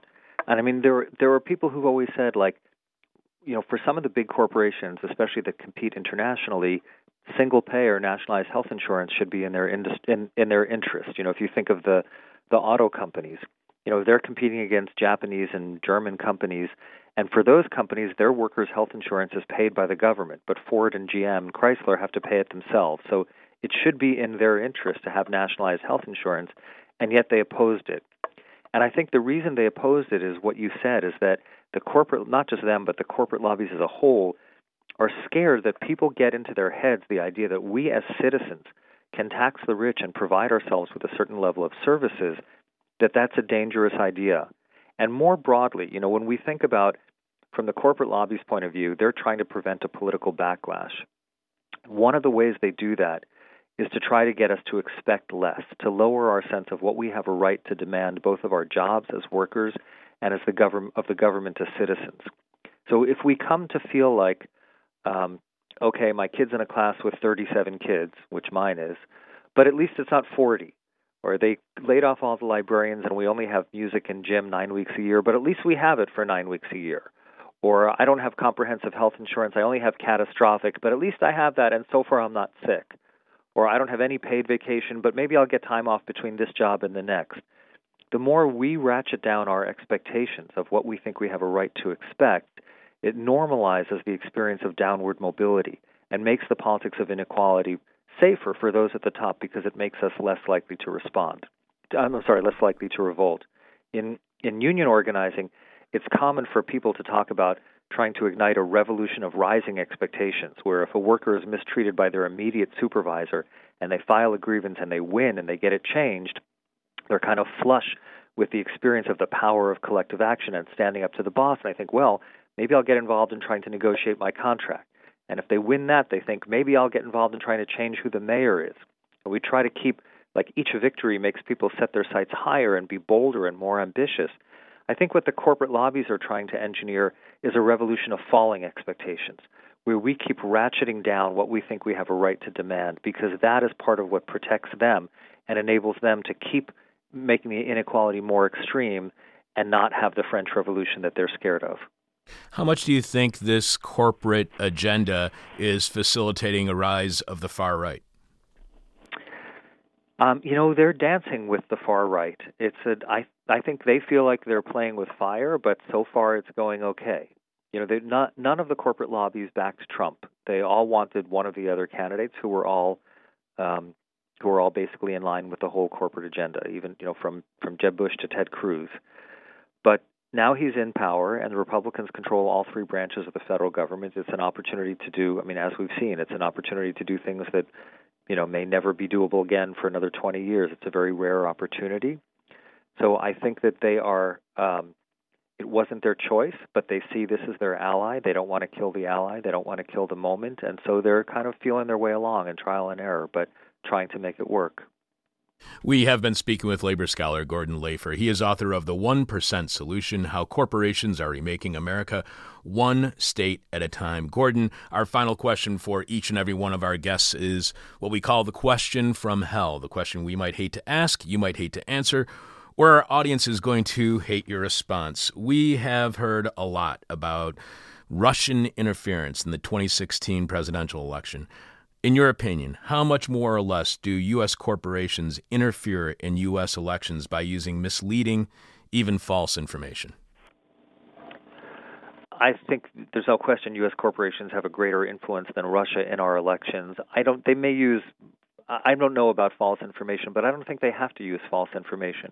When so much is determined by money, not just buying politicians, but control of the information that people see by dominating the media, you can have misleading information, which is just spin. That's what political consultants, that's their profession, right? And mislead people. And there's a huge amount of people being misled about what laws do or about what politicians are for what. So I think there's no question that corporate influence is a much greater distortion of between what do people actually want, what do the American people actually want their economy to look like, and what do the laws turn out to be, than the Russian influence. Gordon, this has been a real pleasure having you on the show. Thank you so much. When your book is re-released with any additional information or you have anything else coming out, please contact us. We'd love to have you back on the show. Thanks so much for having me on. Take care. Chuck spoke with Gordon Lafer in February of this year. And finally, we're going to end with our interview with Richard Seymour, one of my very favorite things we've ever done, right after the 2016 election. As we all know, last Tuesday's Electoral College victory by Donald Trump wasn't the fault of Hillary Clinton or Clintonianism. It wasn't the fault of the Democratic Party. No, this whole thing happened because poor white blue-collar workers are bigoted racists who vote likewise, or not. Here to tell us not, and to give us a perspective from the other side of the pond, writer Richard Seymour is an editor at Salvage Magazine, which you can find at salvage.zone. Welcome back to This Is Hell, Richard. Hi, thanks for having me. It's great having you back on the show. This week, Salvage posted a column by their editors, including Richard, entitled Saturn Devours His Young, President Trump.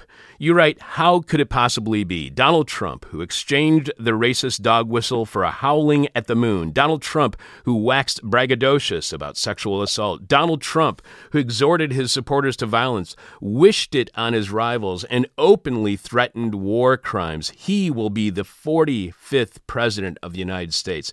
Two, why was he able to get away with so much when, for instance, in 2004, Howard Dean once screams "Yee-haw" and his campaign was destroyed by the media? In the past, it seemed like minor slip-ups would sink a campaign, especially in this supposed era of political correctness. To you, what explains why Trump's talk was so tolerated? I think that the normal patterns of what you might call bourgeois politics, the politics of business, the way it's usually done, would work to demonize somebody who didn't have their patter down cold in the way that Hillary Clinton clearly does.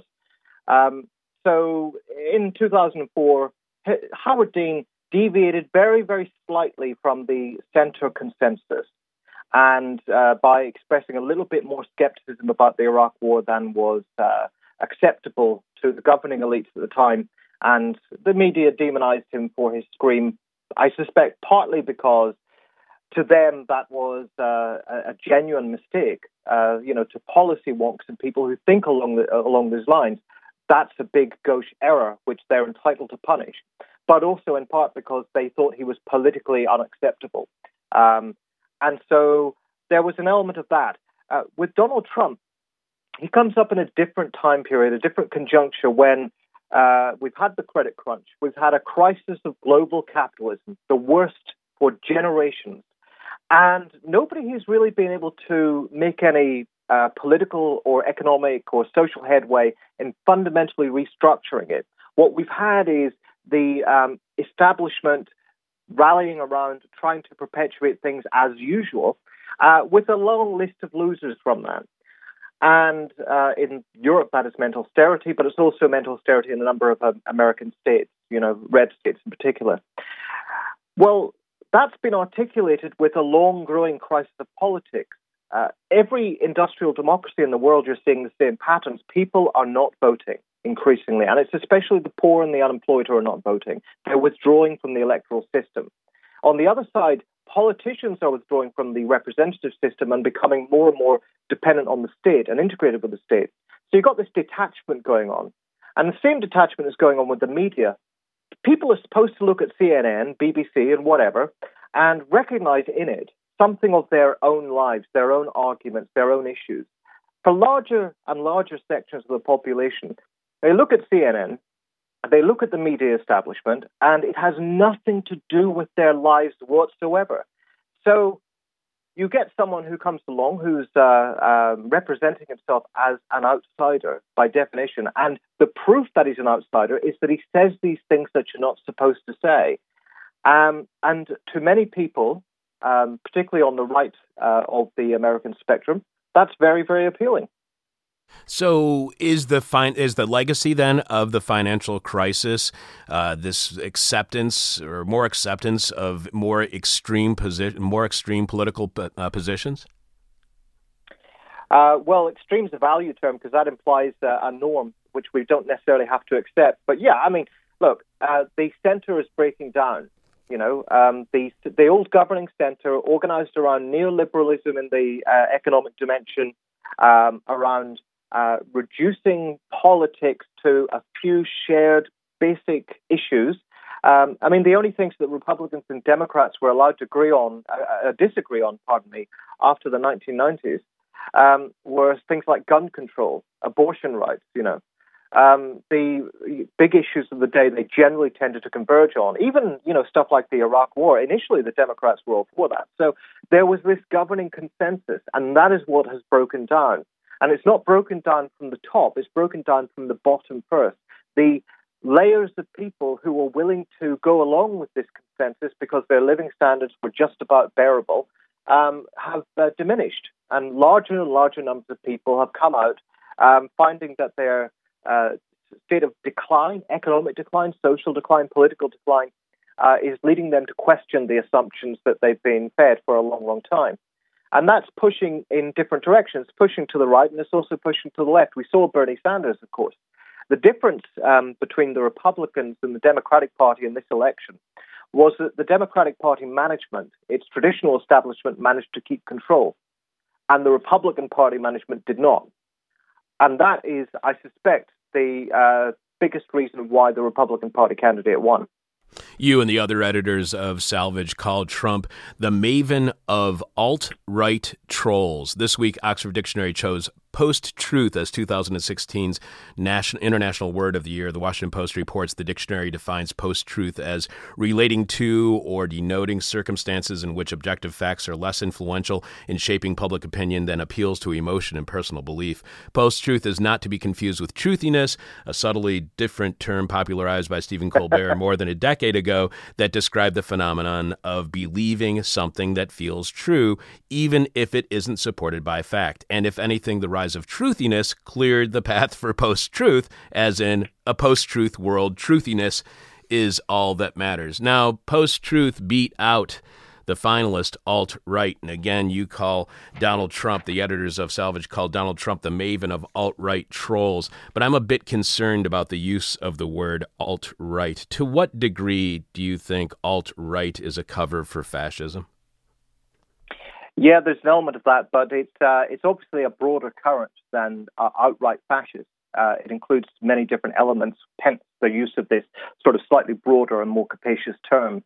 But yeah, I mean, I think you could regard alt-right as the label under which white supremacist, anti-communist, traditional anti-communist reaction is going to be reconstructed and redeveloped. I don't think that we're quite at the state of having a full-fledged fascist challenge yet. I think what we've seen, one of the other editors describes it as neonate fascism. It's germinal. So there's a case for using the term alt-right, in my opinion, provided we are aware of what it actually means. There's an element of when they began to call themselves alt-right, there's an element of self-glamorizing. We are alternative. But, terms can be contested, and we don't have to accept that. Just a quick comment on what you said about post-truth. One of the problems with this term, of course, is that it implies that what we got before was just the truth. As if CNN, BBC, and all the rest of them told us the entire truth about Iraq or Afghanistan or the credit crunch and so on and so on. But there is something to this because, the big thing about the so-called alt-right is that their trollishness is not coincidental. The radical right has always had this inbred opposition to the rationalist view of communication. You know, the idea that you talk to each other in order to persuade each other of ideas, in order to communicate truth, is something that they don't really believe in. They've always believed that communication has a primary function of exerting power. And if you look at what a troll does, the whole point of a troll is to manipulate somebody else, to exert power over them in a very detached, dissociated way, in a very sadistic way, actually, to enjoy their suffering, to wind them up as much as possible. And I think that that's got a natural overlap with the politics of this emerging alt-right. So I think that's what we're seeing here. There's been lots of blame going around for Hillary Clinton's loss, and you mentioned Jill Stein and Bernie Bros, and you're writing at salvage.zone. On social media, there have been posts showing the number of votes Hillary lost by in, say, Michigan, and the number of votes that Jill Stein received, which was more than the difference between Hillary and Trump. So many Democrats have blamed those who voted Green for Hillary's loss. Democrats are also blaming those who supported Bernie Sanders because Bernie's attacks on Hillary from the left contributed to lower Democratic Party supporting voter turnout, supposedly. So why don't you think Hillary's election loss was due to what amounts to the left of the Democratic Party? Isn't this, like the story goes of Ralph Nader in 2000, proof that the most left-leaning members of the Democratic Party gave us President Trump, and that the more left faction of the Democratic Party is the party's biggest obstacle to electoral success? You know, that was really difficult for me to say that question, by the way. I was kind of nauseated by the whole thing. But can we just blame this on Jill Stein, Bernie Sanders, just like in 2000? We can blame it on Ralph Nader? Well, no, but doesn't it seem to imply a really profoundly voluntaristic conception of politics? The idea that this stuff just happens because a small group of people purposively want it to happen, make it happen, as if there aren't these ongoing, deeply rooted social developments. You see, here's the question. Would those who voted for Jill Stein necessarily have voted for Hillary Clinton? I'm not convinced that they would have done so. The fact that quite a lot of people did not turn out in this election, and more people turned out than we thought initially, but still quite a lot of people did not turn out. There was a lower turnout than in 2012 and certainly much lower than in 2008. Hillary Clinton wasn't able to assemble the Obama coalition. So quite a lot of the people who perhaps otherwise would not have voted at all turned out and voted for Jill Stein. So at least they were participating. If you think that elections are of value, if you think that democracy is of value, then blaming them for costing Hillary Clinton the election is absurd. But also, on top of that, it is the job of political parties to win voters. Unless you want to dissolve the people and choose another, to use Brecht's maxim, you just have to accept that if you don't persuade people to come out and vote for you, that's your problem. That's your fault. You can't blame the voters. And, you know, if you want to look at the argument that Bernie Sanders put people off Hillary Clinton by talking about her record, well, maybe she should be a little bit more convincing. Maybe she shouldn't have such a lousy record. Maybe it shouldn't be so easy for somebody to stand up and say, Hillary Clinton is a warmonger, Hillary Clinton is corrupt, Hillary Clinton is close to Wall Street. People wouldn't believe it if there wasn't some truth in it. So you write that in 2016, the algorithms do not work. The machines are broken and politics prevails over technique and personality cult. What form of politics? The strength of Trump's vote is counterintuitive to normal operating assumptions about bourgeois politics, certainly a matter to which we will return later in our conversation. However, what was decisive was not Trump's overweening strength, but Clinton's ideolation of the Democratic base. Ideolation, for those who don't know, is a process in flowering plants grown in partial or complete absence of light, characterized by long, weak stems, smaller leaves, pale yellow color. In your opinion, how did Clinton weaken the Democratic base? I think that it's not just that Hillary Clinton weakened the Democratic base. Perhaps in a previous electoral cycle, she would not have done so. But at the same time, there's something about third-way politics and the politics of triangulation that depends upon lower voting turnout. Because if your goal is to anchor politics firmly to the center, then what you want is as few people turning out who are poor, unemployed, and likely to sort of want to pull politics well to the left of your comfort zone as possible. So if you think about, there's a meme going around about the white working class, but actually quite a lot of the working class includes, obviously African Americans, Latino workers, and so on. You think about the stuff that's been happening in recent years: Black Lives Matter, the campaign for $15 an hour minimum wage, the strikes by the Chicago Teachers Union. These issues all pulled the political spectrum to the left of where it had been and where it would have been. And it forced Hillary Clinton to respond somewhat, partly through the vector of Bernie Sanders, incidentally. But, so the context of this is that Hillary Clinton wanted to move or keep politics firmly anchored towards the center. What did she do as soon as she knew that Donald Trump had been selected as the candidate? She threw a party. The entire Democratic Party establishment celebrated. They cheered. They thought, this is great because Donald Trump is going to destroy the Republican base. We're going to annex them all for a big, broad center. And we don't have to worry about catering to our own sort of left-wing and more working-class base anymore. We can focus on suburban Republicans, white suburban Republicans. That's who they went after. And that's why when Hillary Clinton was talking in those debates, she was very confident. She was much more convincing to normal politics than Donald Trump. But what she was saying was standard liberal Republican pabulum. So it's not surprising to me that she lost quite significantly among African American women and among Latino women, because those are the constituencies who lose most from this economic model, who lose most from a Wall Street oriented economic system. Those are the people who lose most from, for example, the mass incarceration system. You can't look at Hillary Clinton's record on racial matters and think that she's somehow going to defend progress in this domain.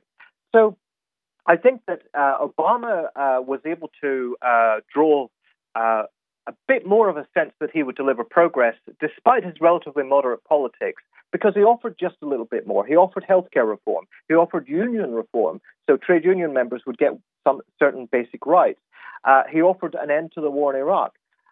Really, what was Hillary Clinton offering? And when you look at it, when the revelations came out about her emails and discussions with Goldman Sachs, even what she did offer, it was very clear that you couldn't necessarily trust her, because she was saying very clearly, I've got one persona in public and one persona when I'm talking to my allies in Wall Street. So it doesn't surprise me in the least that quite a lot of people were just put off and couldn't be bothered to vote, even in this context in which the alternative, the rival, was a monster like Donald Trump. We are speaking with writer Richard Seymour. He is an editor at Salvage Magazine, which you can find at salvage.zone. He's speaking to us live from the UK. This week, Salvage posted a column by their editors, including Richard, entitled Saturn Devours His Young. President Trump. You write in her own strategizing, in short, if Hillary Clinton mastered anything in this election, it was the old third-way technique of demoralizing her voters. Beginning in the primary contest, she managed expectations down to close to zero, scolding Sanders supporters that universal health care was never going to happen. Far from embarrassed, she was proud of her plaudits from Henry Kissinger, Laura Bush, and Dick Cheney. You know, the Hillary Clinton campaign seemed like a campaign, at least to me, that was grounded in the 1980s and 1990s. The focus on Reagan Democrats, that is, those who traditionally vote Democrat but switched to Reagan in the 1980s, and triangulation that helped Bill Clinton into office and kept him there while supporting policies like welfare reform, crime omnibus bill, financial market deregulation. How much do you think this election will change the direction of the Democratic Party when it comes to strategizing? Will the Democrats continue to chase suburban Republican voters instead of playing to their base, which appears to be abandoning them in favor of voting for other candidates or not voting at all? Well, see, obviously this is partly contingent on struggles within the Democratic Party, but my sense is that they will want to move further to the right.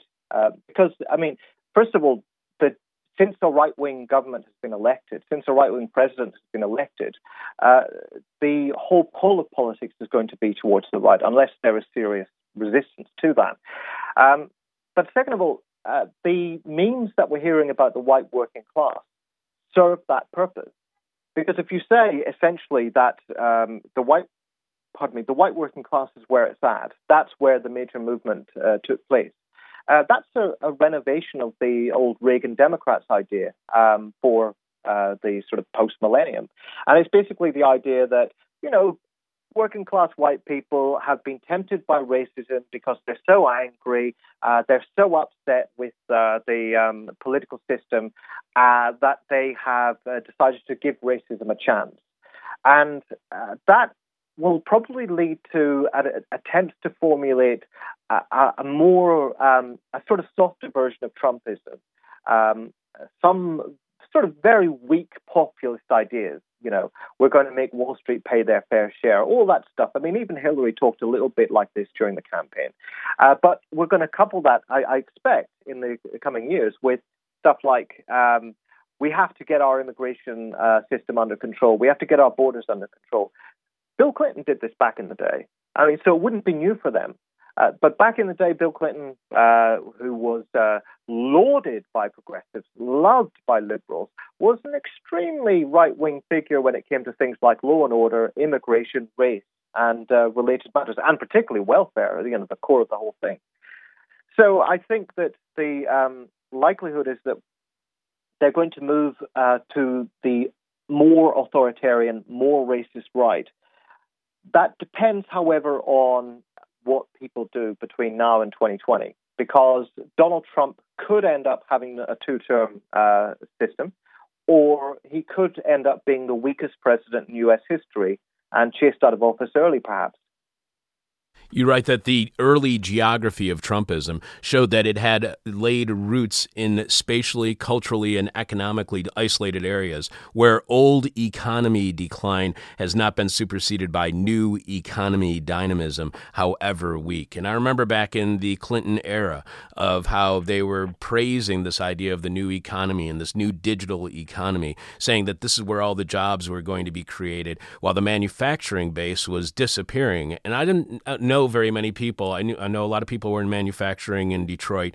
They didn't switch over to the new economy. And the people I did know in the new economy, they weren't people who came from the manufacturing base. So how much of an oversight was it then by the Clintons when they embraced the new economy that was not poised to take in the workers of the old economy?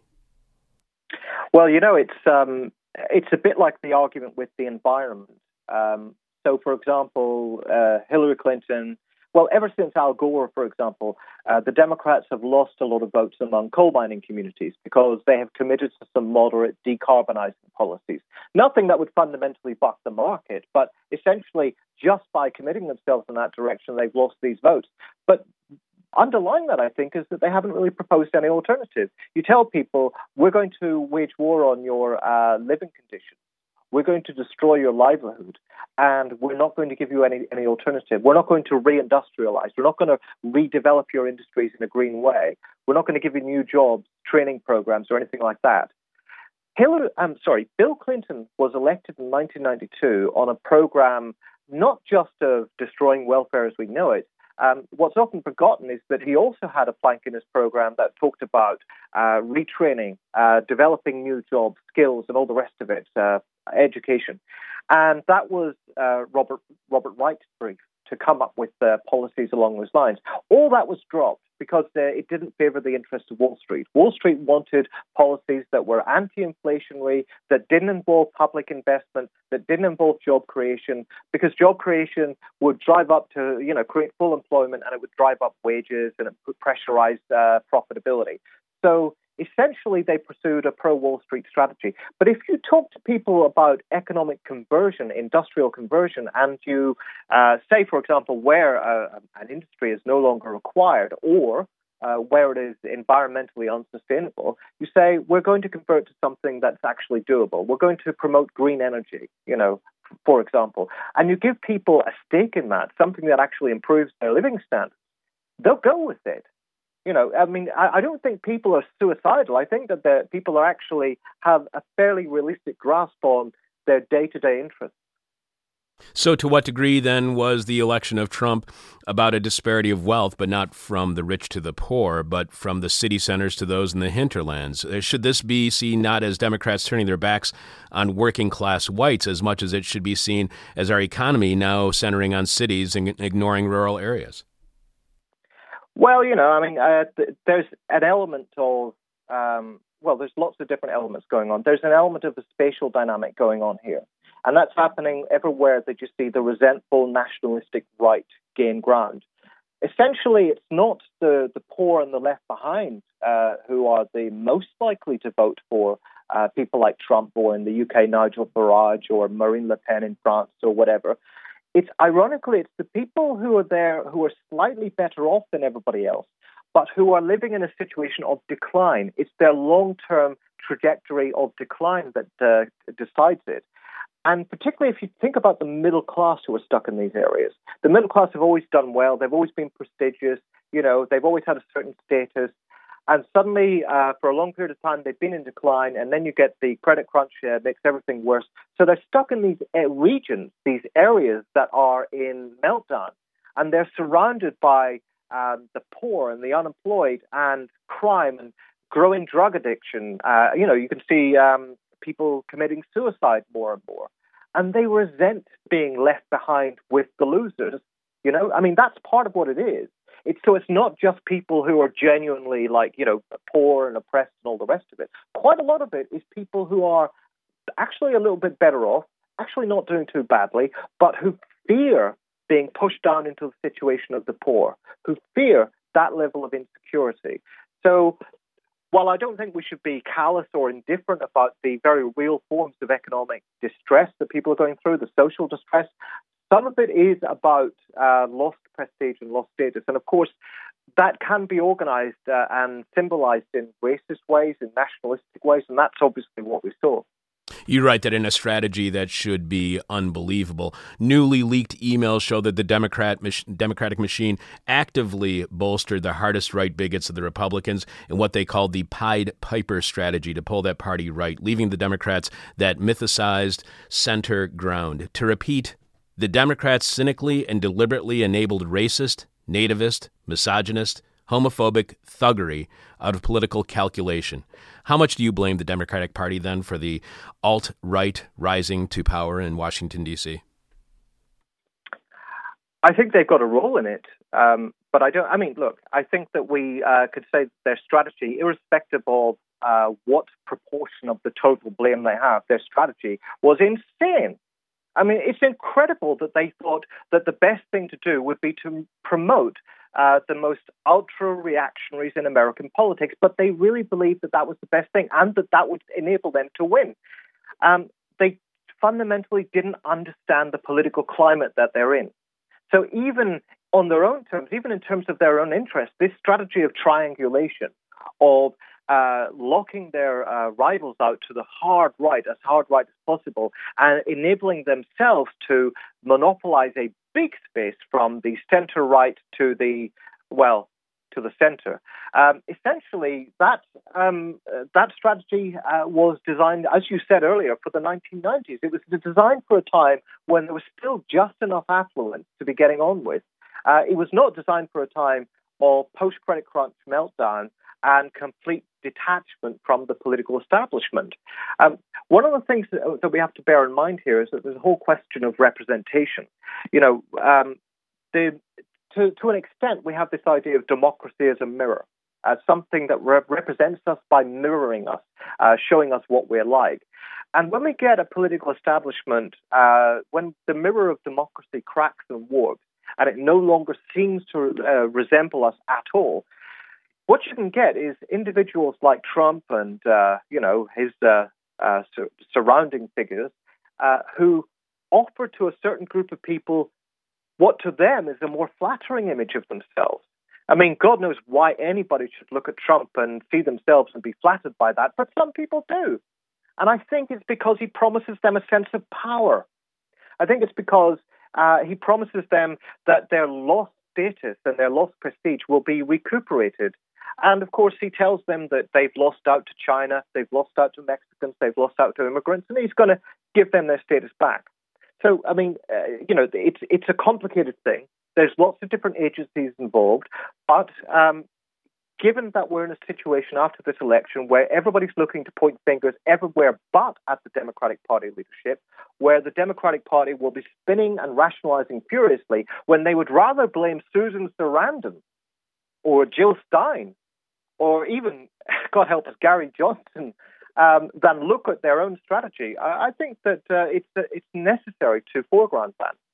You and the other writers of Salvage Magazine write that the Supreme Court is lost to liberals and Roe versus Wade is likely to be overturned. Some of Trump's policies he cannot enact. He cannot make Mexico pay for any wall he might build, beautiful or not. He cannot ban Muslims from entering the United States, but this is cold comfort, unconstrained with Republican majorities in both houses, and even the Republican moderates who thought he had a chance now feeling permitted or obligated to back his alt-right direction. He can, he can appropriate and jury-rig such measures and usher in a program of delirious, murderous reaction, which is to say nothing of the concomitant cultural shift, the emboldening of resentment, spite, and social sadism, and of course, the promised bonuses for newly privileged sectors of capital, above all energy, construction, and those associated with the military-industrial complex.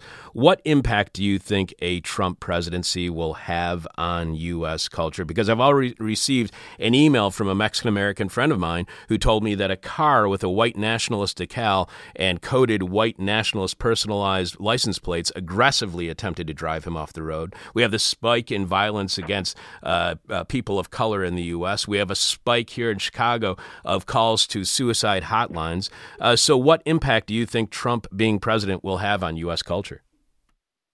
Well, I can look at you from across the pond and look at the situation in the United Kingdom after Brexit, which is a more complicated situation, but nonetheless one with some of the similar tendencies. And I think that it's empowering the nationalists, the racists. It's empowering people who, for a long time, have felt, justly or not, have felt humiliated. Now, they have understood that humiliation in racial terms. They've understood that sense of humiliation in the sense that younger people who are more multiracial, more socially liberal, are taking the Michael out of us. They are humiliating us. We are being left behind. And they are going to use this time of feeling empowered, some of them, to exact some sort of sense of revenge. But also, just to give it a sense of an intelligent political strategy behind it, they know that their time is limited. Long-term social demographic trends are very clear. The people who have gained power through Brexit and through the Trump victory are gaining power perhaps for the last time. They have one chance to make good on this. They have one chance to do something irreversible, one chance to fundamentally alter the balance of power and the cultural dynamics in the country. And if that means going around in what are the equivalent of old Ku Klux Klan Night Rider sort of terror raids, then that's going to be one of the things that they're going to do. I think that, however, they are weak, and this is something that I would emphasize. They don't represent the majority. The majority would be those who didn't vote and those who voted for somebody else. They don't represent the growing forces of the future. And although they represent the more affluent among the population, and this is really important, Trump did not win the American ruling class. That is the big business, corporations, Wall Street, and all the rest of it. The support he did get from a few billionaires was outliers, right? So the difference here compared to, say, President Bush is that Trump is going to try and forge some alliances with relatively privileged sectors of capital, like construction, oil, energy, defense, and so on, pharmaceuticals. And he's going to form a sort of corrupt compact with them and, try and use that to spur some sort of process of construction and development so that he gets some sort of legitimacy. I don't think it's going to work, by the way, but that's going to be the idea. But the thing about it is, I don't think he will ever have the business class on board. He won't have the majority of the working class on board. And if economic conditions begin to decline and people begin to lose money and become poorer, he'll lose bigger parts of the middle class as well. So there's a chance, every chance, that if people are audacious now and start sticking the boot in, and don't pay any attention to the deferential attitude, well, he's the elected president, we have to give him a chance. Don't give any notice to that. Start sticking the boot in now, and people will see that within a year or two, he will look, not even a year or two, probably even sooner, he will look like the weakest president in U.S. history. He will be a lame duck. He won't be able to implement most of the really disgusting things that he wants to implement. And, we might find the Democratic Party having to respond to that. Or we might find that a better party emerges from the ruins. You write that the left must remain hard not only in its support but its aggressive militant solidarity with migrants, with the black activists, insisting that the police be held to account, against whom an onslaught is to be expected. We must work vigorously in united fronts without blunting our politics of opposition, without succumbing to the forthcoming wave of sentimentality about Obama, which is something I fear. The mechanisms of drone death, whistleblower attack, and trenchant state surveillance now in the hands of a bloviating monster are, of course, Obama's mechanisms. In response to the liberals with whom we will march, who insist to us that love trumps hate, we must argue instead for more hate, to hate more, to hate harder in the right direction. Why do you think hate will be successful, and why is it so important to embrace hate?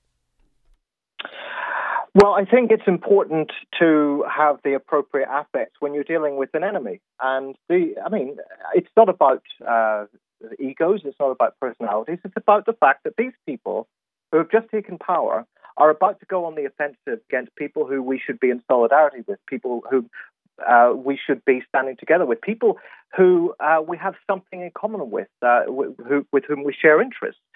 So, it seems to me that the problem with the sentimentality about Obama, and I get it, I understand it, because Obama was a very likable person in some ways. The Obama and Biden memes are very cute, they're very funny, but they're also a fundamental idealization of what really happened and what really goes on.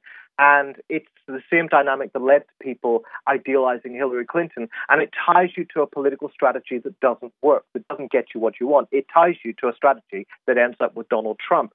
So it seems to me that rather than deifying the liberal or even, the sort of more left-wing elements of the Democratic Party leadership who will call for us to be peaceful, who will call for us to respect the office of the presidency. We have to start with where the people who are on the worst receiving end of this coming wave of violence and spite actually are. So when it comes to people who are going to be the effective forces of resistance against Trump, it's not going to be the triangulators in the Democratic Party. They've been tested to death. The strategy of triangulation has now been done to death. It is self-destructive. So it is time to have a different strategy. And the strategy that I think is the only one that can work here in this context, but in general is probably a better strategy overall, is one which starts outside the spectacle, outside the establishment mainstream, starts with the people who are excluded, who are marginalized, not the people who are trapped in a kind of nationalist, racist resentment, but the people who are progressive, forward-thinking, but who are victimized by the system. And I think that, we're going to see quite a lot of big protests in the coming, and we already have seen quite a lot of them, but we're going to see quite a lot of big protests. And under Trump, I bet you there's going to be a huge ramping up in the authoritarian state apparatuses. He's appointed someone to Attorney General, or he's planning to appoint someone to Attorney General, who comes from that tradition of old Southern white supremacist anti-communism, who thinks that the NAACP was communist-inspired, who thinks civil rights is un-American, and all the rest of it. And, these old Southern Attorney Generals were the ones who set the dogs of the state on the civil rights movement. They're the ones who tilted the state apparatuses in a much more authoritarian direction. And I suspect that's what's going to happen here. We're going to see the police let loose on anybody who protests against Trump. Remember when the protesters broke into his rallies and he said, beat the crap out of them. That's what they're going to be looking for. I think they're going to formalize and legitimize that kind of politics. And that's one thing I fear that the Democratic Party leadership and mainstream will let them get away with, because the Democratic Party has never been shy of giving the police more powers, of toughening up immigration controls, of toughening up ICE raids. Obama deported millions of Mexicans, more people than any other president in history. Trump made a big deal of this in his campaign in order to legitimize what he was doing. So I fear that the Democratic Party leadership is not going to be a very good ally in this struggle. So the need and the necessity is to focus on those people who are willing to risk something, who are willing to do something quite militant and disruptive, because that's where ultimately the power of ordinary people lies. It's in their ability to withdraw cooperation. Can all the millennials who are listening right now, can they simply blame the election of Trump on all those damn hippie baby boomer parents and grandparents who voted them into power? Is the real problem baby boomers, not poor white bigots? Well, there's some poor white bigots out there. I come from a poor white background, if you want to know, and I would never idealize it or romanticize it. There's quite a lot of them. Bigots among them. But nonetheless, they aren't the major force here. In terms of the generational question, there just is a generational aspect to this. But the problem is that it's not straightforward because it's always overlapping, intersecting with other things. So older people, older white people in particular, tend to have a little bit more property. They tend to be more likely to have a house. And they, of course, in this context, they tend to be ones who have built up their wealth and their well-being to the extent that they have it in a system which was not as completely destroyed as post-credit crunch. So, if you're young coming up now, quite a lot of the time it's much harder to get a higher education. It's much more expensive. It's much harder to get into the labor market. It's much more likely that you're going to be frozen out of it. It's much harder to get a house or to get any kind of property. Rents are higher. There's there's a lot more of the sort of daily quiddity of class experience falls much more hard on the young. Okay, I mean, we shouldn't absolutize because quite a lot of old people voted for Bernie Sanders, voted for Hillary Clinton, voted for Jill Stein, or voted for somebody else, didn't vote for Donald Trump. So we should always be aware that these are just trends. But the fact is there is this trend here, and we should be aware of it. But that's also a reason for optimism. I mean, I'm not going along with people who say the old people should just get into the urn already.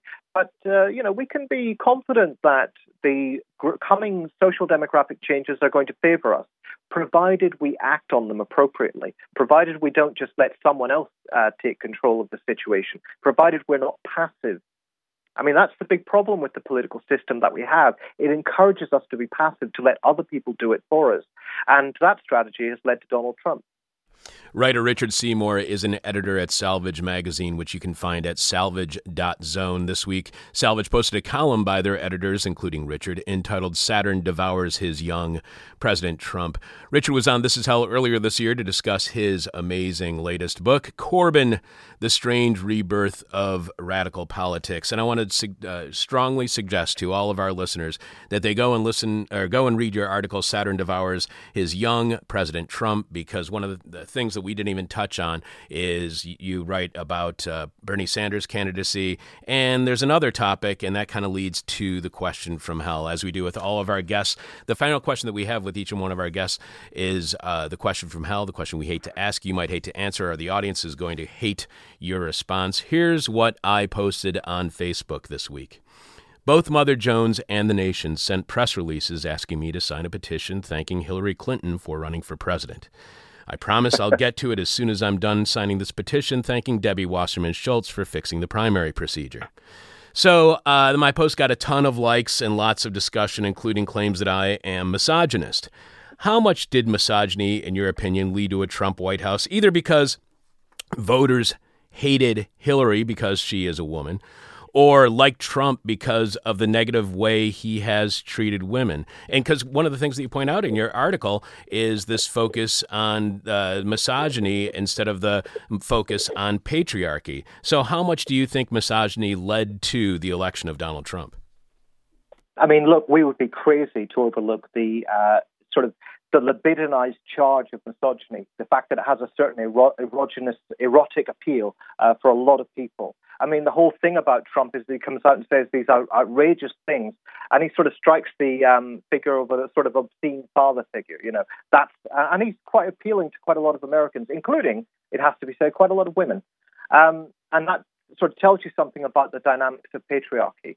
I don't think we should exclude that. However, we should complicate the picture. First of all, the right has never been completely not in favor of electing women. Particularly, women like Margaret Thatcher, for example. Women who are essentially not any threat to patriarchy. Okay, there are specific reasons why they hate Hillary Clinton, and they always have, because they've always sort of been deluded that she's some sort of progressive and she's going to take away their property and give it to black people and so on. That's essentially the sort of dynamic there.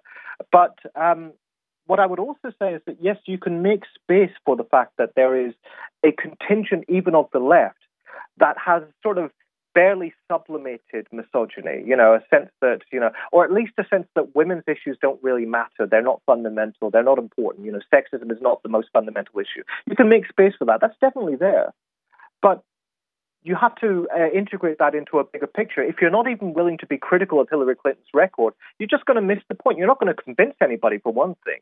One of the most frustrating things during this election was how many people kept coming out, going on and on about sexism and misogyny and saying, yes, you're right about that. There is a lot of sexism and misogyny, but reducing everything to that and being totally oblivious of everything else that you might say. And so we got this really strenuous, stilted and tendentious critique of so-called Bernie bros, who were so mean to Hillary, not because they had fundamental and substantial political disagreements with her, but because they were privileged and entitled bros, I think that you would persuade more people of your analysis of the need to fight sexism, of your analysis of the centrality of sexism to this situation, if you didn't start by dismissing every other concern that they have. And I feel that that kind of reductive reading of the situation is one that favors a kind of Democratic Party apologia, one that favors justifying and sucking up to the elites of the country, rather than subjecting them to a serious critical appraisal. One other thing about this, let's be clear. Hillary Clinton is no feminist, never has been, never shown a lick of solidarity to any woman in struggle, right? She just justified herself in this campaign by saying, I'm going to stick up for poor women. Was she sticking up for poor women when she was helping to impose welfare cuts on them? Was she sticking up for poor women when she said states should have the right to have their own abortion policy? This is somebody who has always stuck up for conservative, middle-of-the-road family values. And that's where she comes from. And I think that's where she wanted to end up in her campaign, despite all the early sort of primary talk about being a progressive. So while we shouldn't dismiss at all the talk about sexism, it's absolutely fundamental, it's central, it's a big issue. You can't reduce the situation to that. And anybody who tries to do so, I'd be rather suspicious of. Richard, it is always a pleasure speaking with you on This Is Hell. It really is. Thank you so much for returning to our show. People should check out Richard's writing over at salvage.zone. Writer Richard Seymour has been our first guest this week. Thank you again so much for being on our show. Thank you for having me. Always great to talk to you, sir. Take care. Bye-bye. Chuck spoke with Richard Seymour in November of 2016. That was that was depressing, wasn't it? Thank you for listening to this special playlist episode of This Is Hell. Hopefully back next week with another 4 hours of hell. I already have it booked, so Chuck's health holds up. We'll be hearing from Matt Chrisman and Brendan James from Chapo Trap House about their book, A Chapo Guide to Revolution. Also, Kehinde Andrews will be talking about his book, Back to Black, Retelling Black Radicalism for the 21st Century. Brian Meir will be checking in from Brazil. And Max Haven will be talking about his book, Art After Money, Money After Art, Creative Strategies Against Financialization. We've been looking forward to that book for a really long time. Okay, well, thanks everybody. Thanks for listening. Talk to you soon. See you on the radio. Bye. Thank you for listening to This Is Hell. For more interview hell and to support the show, visit thisishell.com.